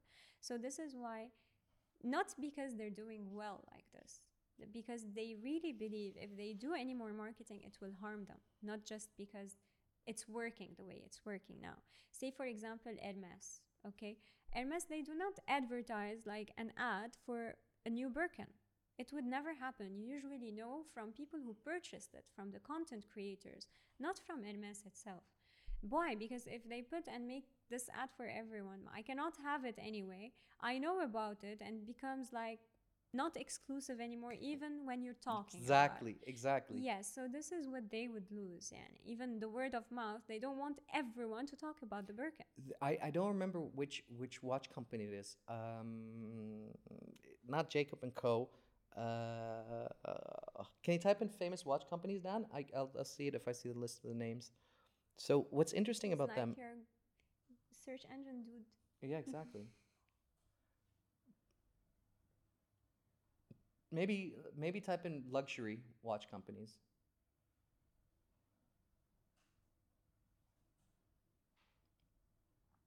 Patek Philippe. That's the one. Oh, the king wore it several times. He loves it. Interestingly enough, with Patek Philippe, they don't take on every customer. You have to go for a meeting with them because they want to make sure that if you're wearing their brand, you're the kind of person they want to associate with. Isn't that fascinating? Does he look like our ideal client? So exactly, right? You can literally go there with cash in your hand and they will say, I'm not sure. Come back for a That's meeting. why royalties love it. Royalties, the king here loves it. He It's- loves it. It's fascinating. It's fascinating, and they've turned down customers. Claridge's, for example, Claridge is a hotel in London. There used to be a famous story that Claridge's said is that if you would call them and said you would like to speak to the king, they would say which one, because everyone would live It's there. the king, yeah. No, not the king from the customer, because Yeah. literal kings would come and stay in that hotel. It's fascinating, fascinating. Again, there are hotels on the planet that you can call, and even with all the money in the world, they will still be like, I'm not sure. But I don't see that in like Arabic startup brands. It can happen. It can, but You cannot list them in. mention- You cannot list them in GCC though. exactly. You have to list them in Paris. Paris, for example, yeah. But I haven't seen that. Mention one brand that started as an Arabic brand, and it's very exclusive. None. Very exactly. None. But Yeah. it doesn't. I mean, that doesn't mean that if a third party or me or you start a business, that you can't have it listed in Paris, and then make a big PR stunt and being like, hey, you know what? We're only going to allow these names to come and purchase from us. That alone is like a huge. Exactly. But in the end, you're in the PR side, just like we spoke before. So Exactly. it's all PR side. I agree, but Patek Philippe doesn't spend any money on advertisement because they have that reputation. Swiss banks, for And example. they will never. I don't think they will ever spend money because I told you the mentality. It will harm us. Not only it won't help. I'm fine. No, it harms them. Imagine this: if you would go, you have, let's say, I don't know, 50, 100 million. You will go to Switzerland. You want to open a Swiss bank account, right? You want to live the top of the top. They will ask you where the source of that income is coming from. Say you operate a legal business. Say you do own casinos. They will turn you down and say, these are not businesses we want to be associated with. Imagine that. it's Here, if you go to any business is good business. Yalla, anything. Isn't that amazing? That a bank will not take you as a customer. It's I mean, there's prime examples of that in the UK. There are banks called building societies. These are like they don't like calling themselves as banks, and they operate by referral. So you cannot open that bank account unless someone refers you to that, and that person can only refer one person. So you really have to have a good relationship with that person to give that referral to, and that's it. Isn't that amazing? It is amazing, but it's just triggers curiosity, like how it started. Why did you do that? How does it work? How do you make it work? You get what I mean? Because it's not common around you. So I can give you so many examples. There are funds in the US to buy into a fund. The minimum purchase price is 50 million, but you can show up with close to 500 million, and they will turn you down because they work very exclusive with who they want to work with. You're talking properties. No, funds. Funds, okay. As in like the Dow Jones, the S&P 500, all of these things, right? There are private funds as well, but the buy-in is, for example, 50 or 100 million. But that's also they don't take anyone. It's amazing. It's it's so amazing that you can be rejected regardless. Can you imagine the person going there being rejected, like how they're going out? Can you type in, Danny, Bohemian Grove?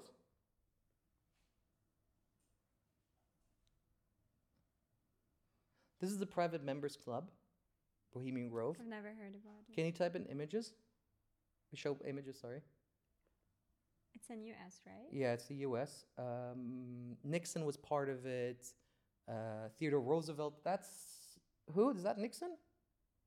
Yeah, that's Theodore. No, that's Nixon right there on the right. Do you see who that is on the left? No. You don't remember that face from anyone? He's got an economics named after him. I can't recognize him. You do recognize Nixon on the right. Yes, but that one. That guy on the far left, that doesn't remind you of anyone. No.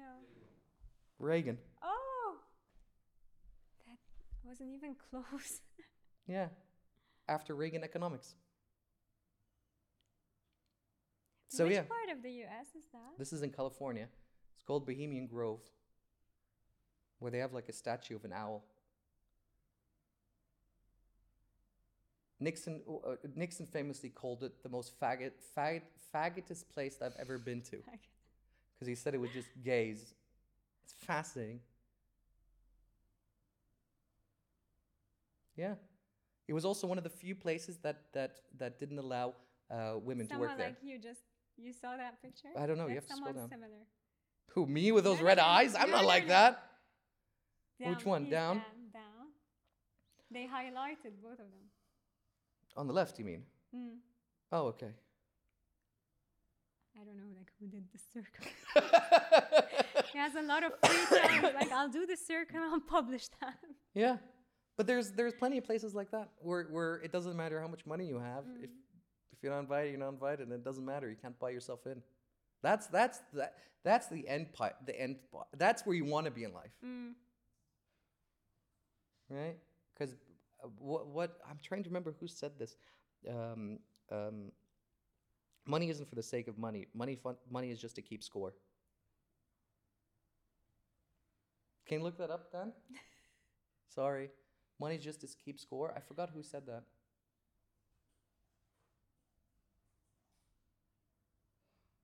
Eric Raymond. Eric S. Raymond. Why does that name sound familiar? Was he a motivational Check speaker? him out. Wait, I want to see how he looks like. It's gonna be an old man. It's gonna be an old man. I mean, what do you need to look that up for? Definitely an old man. Control C and then Control V.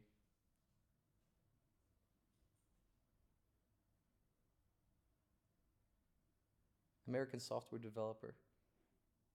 No, they use them in the reels. He has a lot of quotes about money and business and finances. Well, did he die rich or did he die poor? That's why I'm more interested in.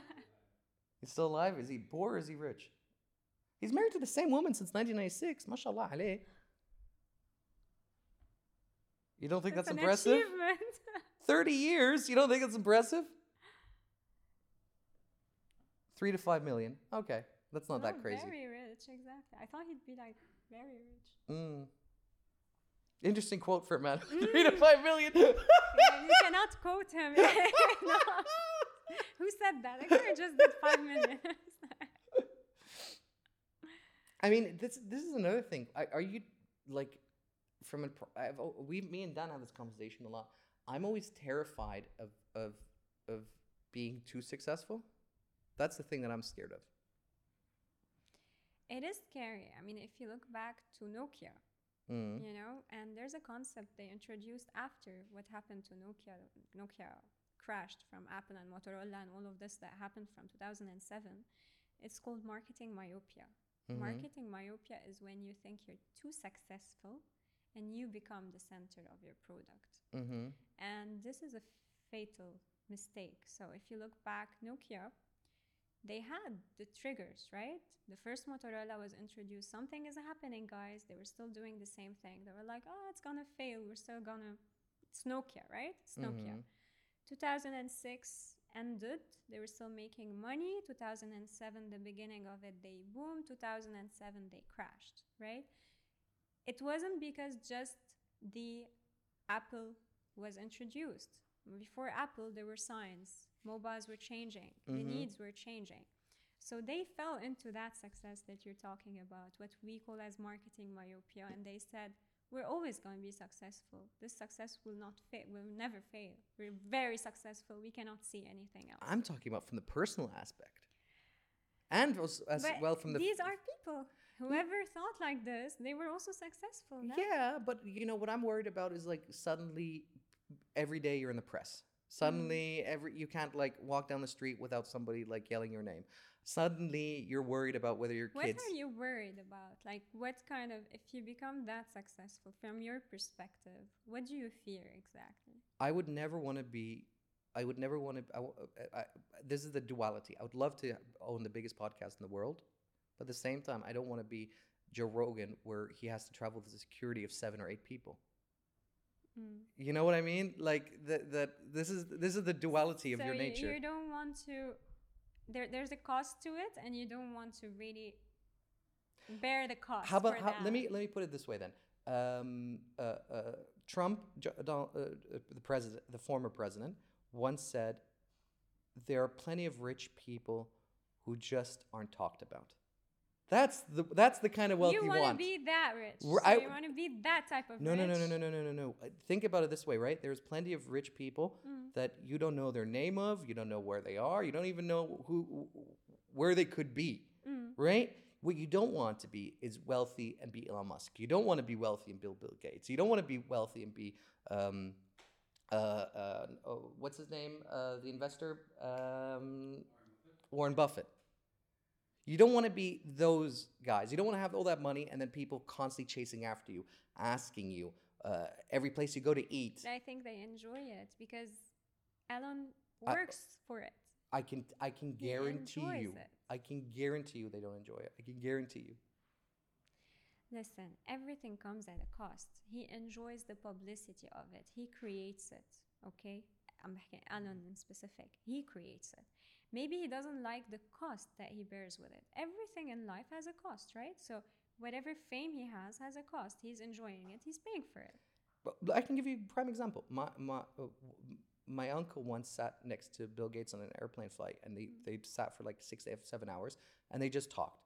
And Bill Gates himself said, one of the worst things about being the richest man on the earth is that everyone knows it. I don't have anonymity. People come and ask me. And when I don't answer, people then push and become more aggressive. You know? I understand what you're saying, but again, this is the cost of being very rich. يعني أنت I don't if you're think so. rich, if you're very rich and that successful and everyone knows you and looks up to you, right? You're number one in your field, whatever your field is. It comes with many good things, right? Roosevelt, Clinton, Rothschild, there's another family, I forgot the name. All of them are enormously wealthy. All of them make sure to not be in the press. Paris Hilton, for example, the Hilton family, enormously wealthy. She's the only one that goes out and talks about it. Everyone else is just like, hey, you know what? We'll just. Hilton, like behind the shed. Yeah, you know what I I'm saying? understand, but there's a character as well. There's a character, trust me. And it starts even before you start getting rich. Yani a lot of people we worked with, especially brand ambassador, I'm talking on a very small scale. They're not even successful, let alone rich. They die for the attention. They die to enter the mall and people look at them. I'm not talking influencers. I'm talking brand ambassadors. They like it. Now maybe when you grow and when you become very worldwide successful and people know you're rich, no one wants his door to keep knocking and people asking for money, right? The first people, the family, it's normal. You're rich, you have everything. So other people think they do nothing and they will ask money from you. It happens even if you sell a property, right? And people know you have cash on hand, some things change, right? Within the family even. So, but some people, especially the people, I'm telling you from the people we work with, they love it. They love it. They like to be But how young are they, though? Sorry? How young are they, though? Some of them are not young. 2 of them, and they're known in Bahrain. They're very known. Dana. No. Spooky. No, I won't say that. Husseini. She's in real estate. Oh, is she on TV? I know her. I I know her personally, yeah. She's like يعني متعطشة للشهرة بطريقة قطت متعطشة للشهرة بطريقة بتقرف عارف فهيدي ما تقلي هاي إذا صارت successful وريتش رح تقول لا رح تطلع بالبودي جاردز وتصور البودي جاردز وتحب الستيتس أو الشهرة عرفت فدوت أنت ما تقيس الشغلة على حالك ما تقيس الشغلة على حالك أنا I won't enjoy it because I'm low profile you won't enjoy it seems بس في منهم they would It seems, die. Dan, what was one of my biggest fears when we go out? Running into guests. تخيل أنت عم تاكل can you imagine eating in a restaurant حمد يعني منا حلوة. It's also horrible when you know if I meet you at a restaurant for example you notice me and I don't notice you. مش بس هيك أسوأ. If I follow you بعرفك ولا بتعرفني و I'm not a guest. I can't invite 5,000 people. لا مش inviting. تخيل واحد انا I follow you، انت قاعد عم تاكل مثلا إيه. I follow you perfect، شو برافو عليك، عرفت قولي تعال اجلس. مثلا عرفت انت. listen, it's not just a success, you will face it because you're online. So the worst part is that you won't be very rich and you will face it. That's the worst of the worst, Yeah, isn't the it? better part would be being that rich and facing it. But for you, you're online, you're out there, you have a show online. So yes, I can imagine you at a restaurant and you have to bear someone coming to you while you're eating. I watch you, good show, you know something, and then they will start giving you their opinion. I like this guest, get more of these guests. Don't do that. And you're eating, you don't even know them. Good is okay. No one has problems with compliments, but people have a problem with like, hey, you know what, you said this or that, and I disagree with that. I'm like, oh, okay. Who are you to disagree? Exactly. What do you want me to do? Exactly. And people tend to get comfortable because they think they know you. They forget that you don't know them because they follow you. They know by now your personality, especially you face it. Because you do long form content. Exactly. So you will be facing it while you're still not very famous and you're still not very rich. This is not a good scenario, you know? My dream has always been, if I would run a show, like in a bigger scale, would be to do it the Johnny Carson style, a Tonight Show kind of situation, right? I like that aspect of it a lot more. From a larger perspective, I hear where you're coming from. I forgot the name of the comedian. He talks about this. He says that he always, before the venue opens, he would go out and he would greet the fans. And he would take pictures. And it would take him 2-3 hours, but he would try to do... Feel you know each other before you go and talk to them. To them? Address them, yeah. He said one guy came up to him and he said, I'm your biggest fan. He said, okay. The guy was like, no, you don't understand. I'm your biggest fan. And the guy was like, oh, God. And he's like, listen, I don't have much going on in my life, but I tell my friends about you. And so when you're successful, I feel like I'm right. And that, how do you deal with that? How Marcus Aurelius famously had a man walking behind him who would whisper in his ear saying, you are just a man. You are but a man. Right? Because so many people would come up to him and he needs to keep being reminded you're just a man. I don't know. Like if that happens to me, I know I'll have my mother to remind me. Yeah? Yeah, exactly. Like when we deviate, I don't know where I come from, my mother that puts you back, to where you come from and all of that, to the kindness and both of But that. how often are you going to meet your mom, though? How often are you going to talk to her on the phone where you're like, on, I don't know on? which floor of my palace she would be, but I'll meet her. Oh, you're going to move her in? somewhere. No Yeah. way. You'll be too busy. Maybe. Plus, like that kind of level of wealth, they don't have like palaces and buildings. They usually like to have like a small farm somewhere. Penthouse. Oh.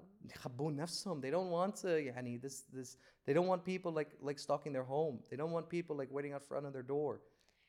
I mean, you cannot generalize. You really cannot generalize. And who the people they live in Hollywood, the celebrities, 15 to 100 millions villa. Yani, no, they're exposed. They know they have paparazzi. They enjoy it. Do they like invading their privacy? No, but this is their life. So it really depends from one person to the other. Dan, can you look? Egg McMahon? He's a WWE famous wrestler. He had the best way of handling fame. I don't know what Egg McMahon. I don't think it's Egg, but whatever. WWE. Or the WWF, whatever. There, McMahon.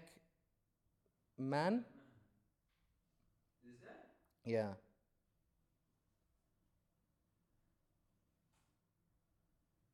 I could be mistaken, but I think this is. He's the one. I think it's him, but I might be mistaken. So how he would handle his fame if somebody would come up to him and so would come up to him and say, I'm your biggest fan or whatever. He'd be like, oh, okay, give me your phone number. And so he would get that fan's phone number. And then all times of the day would just start calling his fan. like at 2 o'clock in the afternoon when they're at work. I know he does that. I wouldn't be a fan anymore. Exactly. So he would call people like middle of their job at 2 or 3 o'clock in the afternoon. And he'd be like, yo, what are you up to right now? And they would be like, I'm just at work. I got, oh, yeah. Cool. Tell me more about it. It's like, I got to hang up. I got work to do. Don't worry about work. So he had this reputation of just like messing around with people. That's annoying. Genius, no? That's the best way of handling it. It's the best way of handling it. No? Maybe it works for him. I don't know. For me, if a person cannot handle it, let him not go there. Let him not go there. And you don't be successful and rich and then complain, oh, but I lost my private life. I don't like going out and so on. Either you can do it or don't do it at all. Really. Don't be. I don't like when, some people are so rich, they're known. It's like, I can't go to this restaurant, or, in Paris, I walk in the Champs-Élysées and they recognize me and this and this. It's not meant for you, so don't work on it. But you see, like, celebrities, some of them, they enjoy their bodyguards. They're on their social media. They enjoy this life. They're meant to live this life. They can, personally. They have the attributes of what it takes. I So think you it's go all for it. borrowed time, though. Even if you enjoy it, even if you love it, I think it was before. Now with social media, because they're getting the exposure, right? Before it was boring because khalas, what else? Whoever's seeing you and so on, you didn't have the media for it. It was known, the word of mouth. They were talking about it. People are bored. Now they're doing different content about it. So there you have the engagement and you have the tool you're giving to these celebrities or rich people to actually enjoy it. Sure, but what I'm saying is that they're living on borrowed time, not that the next generation comes after 20 years, and unless you can connect with them somehow, you're out. You're out. I mean, even the most popular bands in the world, AC/DC, Eric Clapton, all these folk are now becoming more and more normal. Yeah, because the Generation Z now is the most challenging one. Is it Z or Alpha? I thought they're called Generation The Alpha. Z now is like very complicated. Wait, you you're know? millennial or I'm what? a millennial, yeah. Okay. I'm a millennial. The Generation Z is one of the most complicated to actually reach it. It's very different. It's like, even I watch something like, if they're going to the interview, when you used to go to the interview, when I used to go to the interview, just answering the questions, job interview, and so on, just giving whatever information the second interview would ask. Now the Generation Z, if the company doesn't abide by their values, they wouldn't even join it. So the attitude, the behavior as a consumer, the behavior as their attention and so on, it's much more different than any other generation we targeted as marketing. But the economy is also changing into a stage economy. Well, stage isn't the right word. Where you're almost everyone's becoming self-employed. Uber drivers are self-employed. Delivery drivers are self-employed. Right? It's becoming a gig economy where people don't really have a connection with the firm. Amazon famously says they're if you're coming from the entry level as shipping, after 3 years, if you're fired, you're out. They don't want you to work there more than 3 years. And they claim that the data shows that after 3 years you become lazy. So I don't know what that is either. Yeah, but it is different now. It is different. And if, for example, going back to borrowed time that you said, it's a very beautiful word. It is borrowed time. This is the first thing actually we tell the people that we address, and they think, I'm doing well. They're growing with whoever they started targeting. But targeting the younger generation is a failure for them. So yes, it is borrowed time for everyone, even on a business level, not only on a successful level in the media and bragging about it. It is borrowed time for everyone. The businesses that started 10 years, 20 years back, okay, they started targeting specific people. They had their learnings. They learned from their success and they started building on their success, right? Normal way, typical way. They reached the level they're successful, they're doing very well. This is our way. Whoever they targeted, they grew, right? عم بيكبروا. The challenge is how to reach the younger. هون most of them are failing. how to reach the new generations, how to actually reach the younger generation. It's not the same way at all. And it's a constant learning curve even for marketeers. Yani before COVID, it was something. After COVID, it was something. It didn't change as much for millennials, for example. It's the same, but it's changing for the younger ones. So it is borrowed money for anyone. Borrowed time, even for Yes, everyone. borrowed time for everyone. I agree with what you're saying. I I just I think things are adapting and moving at a much quicker pace than it has ever before. Yes. This is we touched on this earlier, and I said that you really naqas the content on your end.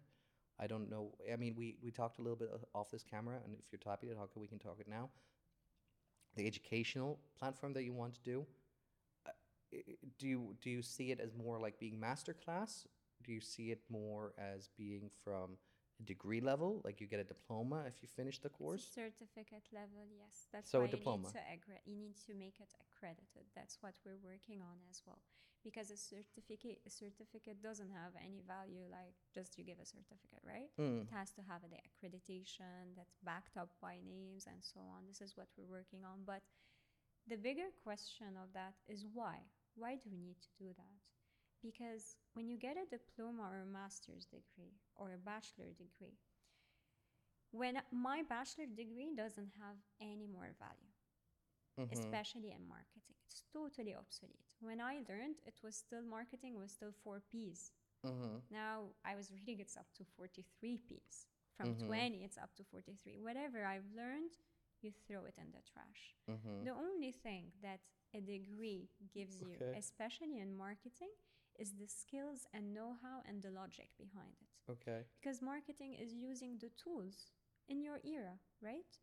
Whatever the tools we had when I graduated, they're outdated. Things change. Marketing changed. I mean, I don't agree with you on every. I mean, come on. You don't You're have being to agree. hyperbolical. No, you don't have to agree. No, but you're being hyperbolical. I mean, there are fundamental truths, right? I mean, SWOT analysis, pastel. That's what I'm saying. You get the basic. And Sure. yeah, I'm not saying you don't, but work on the basic. Can you execute on the basics? You cannot execute. I think you can. What's the tool? Marketing, it's about the tools. Sure, SWOT analysis. For example, You're in the Porter's planning, 5 forces. Planning, fundamentals. Porter's 5 forces, sorry. You're still in the planning, fundamentals, strategy. Sure. Yes, I'm talking the execution. How you take your fundamentals into the execution side, you need to be updated in what's happening around you in that era. But do you not see marketing changing from? I mean, it's hard to say. We can agree and disagree on this. I believe that marketing, me and Dan disagree on this a lot as well. Your cost benefit, or cost per follower, or cost per reaching a customer is lower on print than it is right now on social media. Because you cannot measure the same way. Yes and no. I think that it's been shifted now in people's minds. If you get a letter, it seems premium, right? It's not just an email that you throw away that you don't open, right? And so there's things are changing now. It used to be that if you just got mail, I remember the 90s and the early 2000s, you got all this junk mail and you just threw it out. Yeah. Now I don't receive almost any junk mail, and it's only bills. That's the only thing I get these days. It's just bills. So I think there is fundamental truth. If you're a very high-level, high-end brand, to cherry pick a few customers, 100, for example, especially if you're selling a high-ticket item, and then you just send a little letter, handwritten maybe, that has a lot of value now. It's always had value. And I remember even the year I graduated, where I worked there the first year, we even customized the envelope wax, and all of that just for status, and it's more personalized. And we did it even from that time. This never changed because the status ways didn't change. The fundamentals didn't change. The strategy even didn't change. But if you only know that, you will stick to your plan, and it would be just papers on your office, and you will never execute anything. That's why we ensure, as if you want to keep being successful in your career, you have to have in your agenda at least once a year a big topic, either a certificate, whatever you enroll, you need to learn something new that's happening in order to keep going. Because the execution of these fundamentals would depend on a tactic, either technology or something, a trend, whatever is happening, so as you benefit and you leverage on it. Okay, it is true that you need to leverage your opportunities that is available to you. Yes. But market is dynamic and things change, right? Yes. We can agree to this both. I reckon that if me and you both took 1,000 BD and we wanted to increase sales for a client, for example, and you would do social media, be it by through TikTok or Facebook ads or whatever, and I would go and get print adverts done, just printed flyers, and I'd go to Moda Mall or some of the richer areas, and I just put a flyer on their windscreen. I would imagine, and I'm talking completely my ass, I would imagine I would get more sales volumes and more phone calls than you would do through social media. I will tell you my opinion on that. I believe everyone who clicked on your ad digital and became a client definitely saw you 6 to 7 times before elsewhere. Many times. You're using that old adage. Okay, yeah. Many times, and I'm saying based on experience. Many times, the offline, for example, be it flyers, be it megacons, or any offline tactic, you don't track it. A lot of people say, but digital, go digital, khalas, digital ads, lesser budget, or whatever.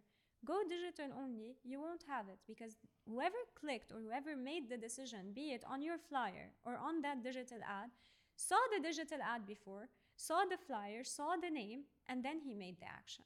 It's not the first time that I see and the client makes the action, because you need to understand as well there's a lot of people as well doing the same thing. معك حق. And I think that So flyer... it's not a question of offline or digital or flyer or personalized or direct or whatever. An ad, if I direct it to one person on LinkedIn, is more effective than a very bigger campaign. Sure. Example. Sure.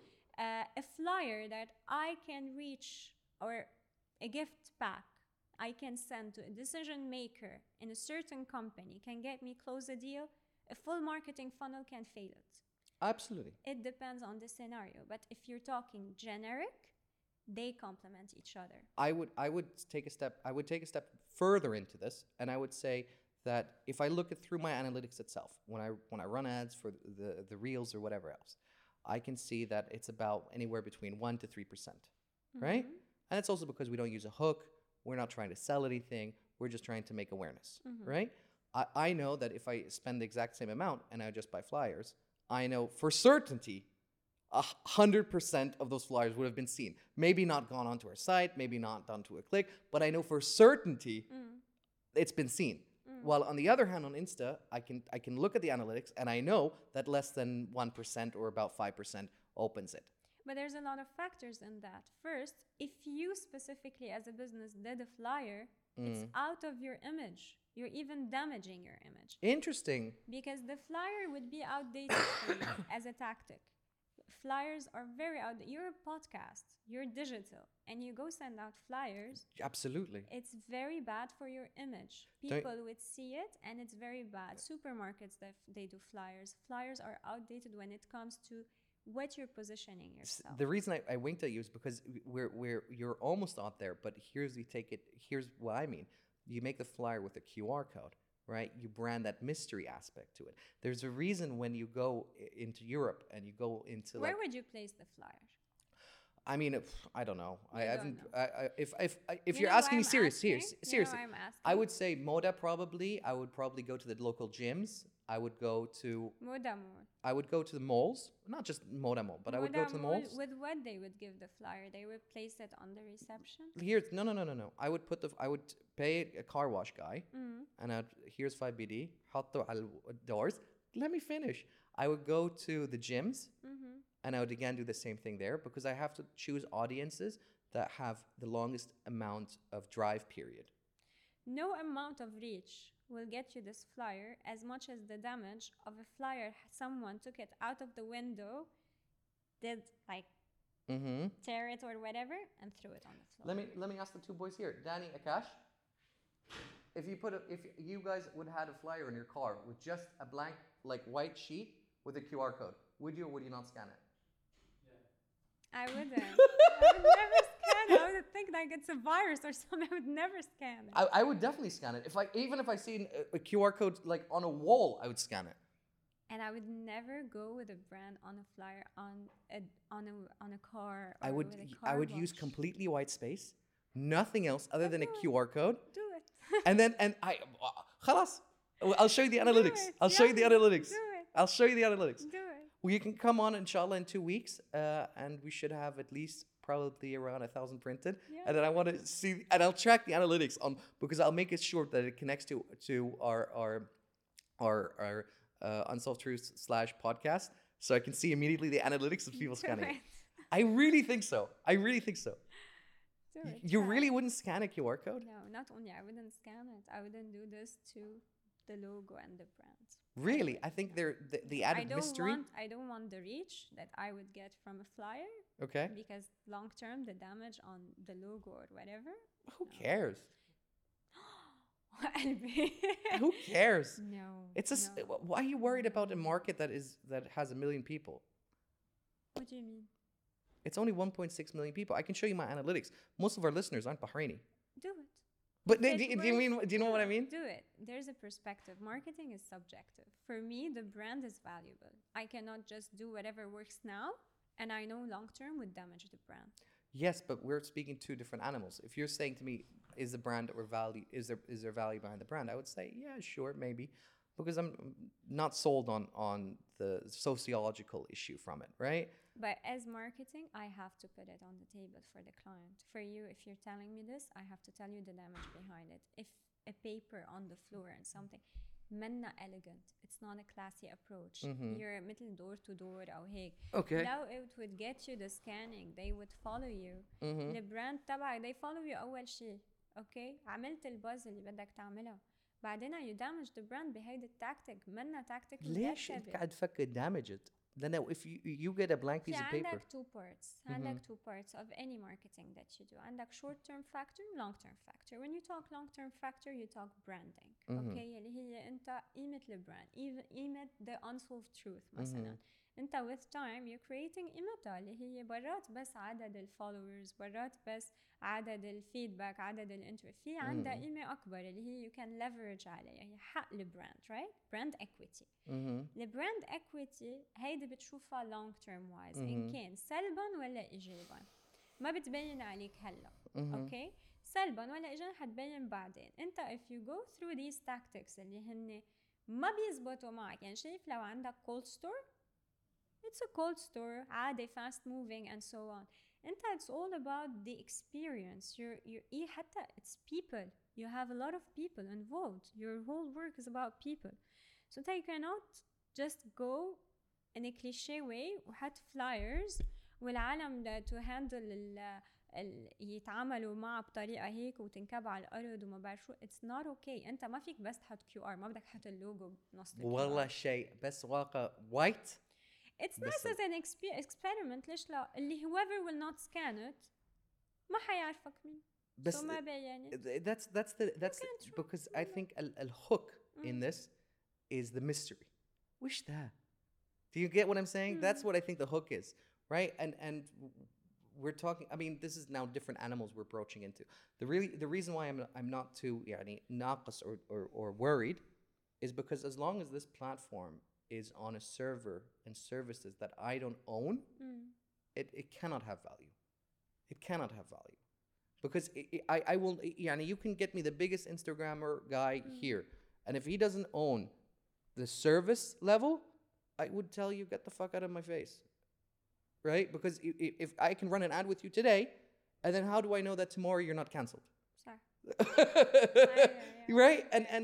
And Akash has this great joke. He says we're called the unsolved truth because eventually we'll get canceled and then we'll be the solved truth.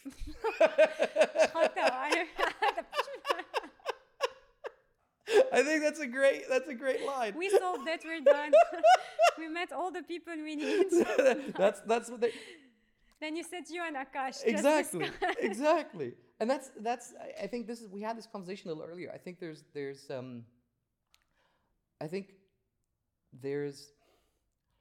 there's value in that this market and this industry has to wake up and has to start owning the supply side. And that's why the networking thing is so important. That's why I want to do only shorts and reels for Instagram. I'll keep the audio on the normal RSS, like Spotify and stuff like that. YouTube, I'll only put snippets on it. you're not putting full. I'm not going to عبعتد. put full because I'm going to move it all to my own website. Okay, بس هلا انت عندك episodes full. I Yes, guess. for Okay. now we're doing it until the Okay. website is finished, and then I mean the website is already done, but the problem is we don't have the servers yet Okay. to store the video and make it Okay. accessible Yeah, because yeah. I don't want to work with انت a lot AWS. of storage يعني عندك حيكون you need like I mean that's a problem. good We hosting storage عندك مشكلة فيه حيكون. the problem is the investment perspective, right? You can work with AWS, which will cost you $1,000, or you can own your own service and it'll cost you $10,000. The return. Exactly يعني انت حسب وين شايف هذا الشيء حيصير يعني عرفت to invest يعني انت وين حتوصل حتضلك بس بالبحرين اكيد لا then So that my vision from a larger perspective is, like I said earlier off the camera, is to be a network. okay And in a sense, I want to be Universal Studios. I want to be Disney. I want to create content, and I want to create content regionally, this region, because there is Bollywood, there's Toywood, there's all these other. and without having a niche صح يعني انت بدك تضل anyone ولا بدك تفوت مثلا بنيش معينة يعني طبعا في اشغال نقدر نسوي content on, and في اشغال ما نقدر نسوي content عليه. Like I cannot have police drama هنا in Bahrain, especially لا. with corrupt police. No Hey, way. let's not go extreme انت ما عندك preference you don't have like specific preference topics معين so you want to explore variety تبقى بالvariety اللي انت هلا عم تعمله.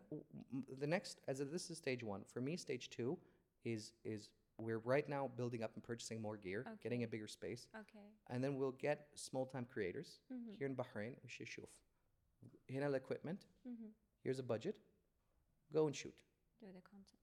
Do the content. Do short stories. Do noir movies. Do يعني قصة صغيرة. And then of course we're also the publishers, right? When we do a subscription model of like Netflix, like Amazon Prime, like all these other things, and the creator gets قطعة. صح صح? صح. And so this gives the ability of us being able to produce localized content to a local market, highlights it internationally, because this is what policymakers want. And in the beauty of all this is you're not in a position where you have to produce that content. You're just in a position of فهمت عليك. selecting فهمت عليك. creators. Yeah, yeah. It's بس just, انت كمان حتبقى يعني انت you're gonna still be there ولا لا؟ I don't know. We'll see. معقول to fade out؟ Maybe. I like being the man behind the curtain. ولا؟ Yeah. I do this because I get to meet people who are interesting. Yeah. I don't do it because I want to make money. I don't care. بس it's nice يعني ما بعرف حس it's nice انت تبقى يعني not to fade out يضل مثلا بس تكون very selective يكون scarcity بالappearance تبعك مثلا عرفت مش you get what I mean right some أو you meet like very important people بس أو topic معين يعني تعمل specific positioning لإلك يكون مختلف. Sure, but you know everything has a flip side. You know when you have very important people on at very high levels, you're also then becoming a target as well. target من أي ناحية؟ For politically, if أنت I كتير you're we'll have to منتبه على هذا الموضوع. I understand لأنه أنت in your face كتير يعني. بس مش بس كيفية بس بعد internally. If I, for example, one family member interview and the other don't, يكلمنا علي ليش خذيت أخوي ليش خذيت عمي ليش خذيت وبعدين أختي. بتاخد side ومين أنت you're meeting Exactly. وعمين محسوب وما بعرف شو. Exactly, and this happens not just in this region, it happens also in the West. So this is the reason why you don't want to. بس حرام يعني الواحد you're held down بهالأمور يعني حرام. Why do you think Joe Rogan has never interviewed a president? Not because he doesn't have the influence. He's been contacted multiple times to interview presidents. ما بده حدا ينحسب عليه. بالضبط. He doesn't want to get into that game. Anything you'd like to add before we wrap it up? That's it. It's a pleasure No, being on your pleasure is show. all mine. Thank you so much for having me. Thanks a lot for 5 hours. maybe 5 hours. How would It people is. reach you? Through the LinkedIn and through Willow and Tree Instagram. Hmm. LinkedIn, I already gave you my personal LinkedIn, so Mhm. they can reach out anytime. We'll put our LinkedIn in the bio. If you're looking for any kind of marketing strategy in the GCC, potentially even the world, I think you would be a fantastic fit for any company who's looking to expand and grow. Thank you so much, Hamid. It's a pleasure and it's a very nice experience to be on your show. Thank you very much, but you don't have to kiss my ass. Hamid, wallah, it's a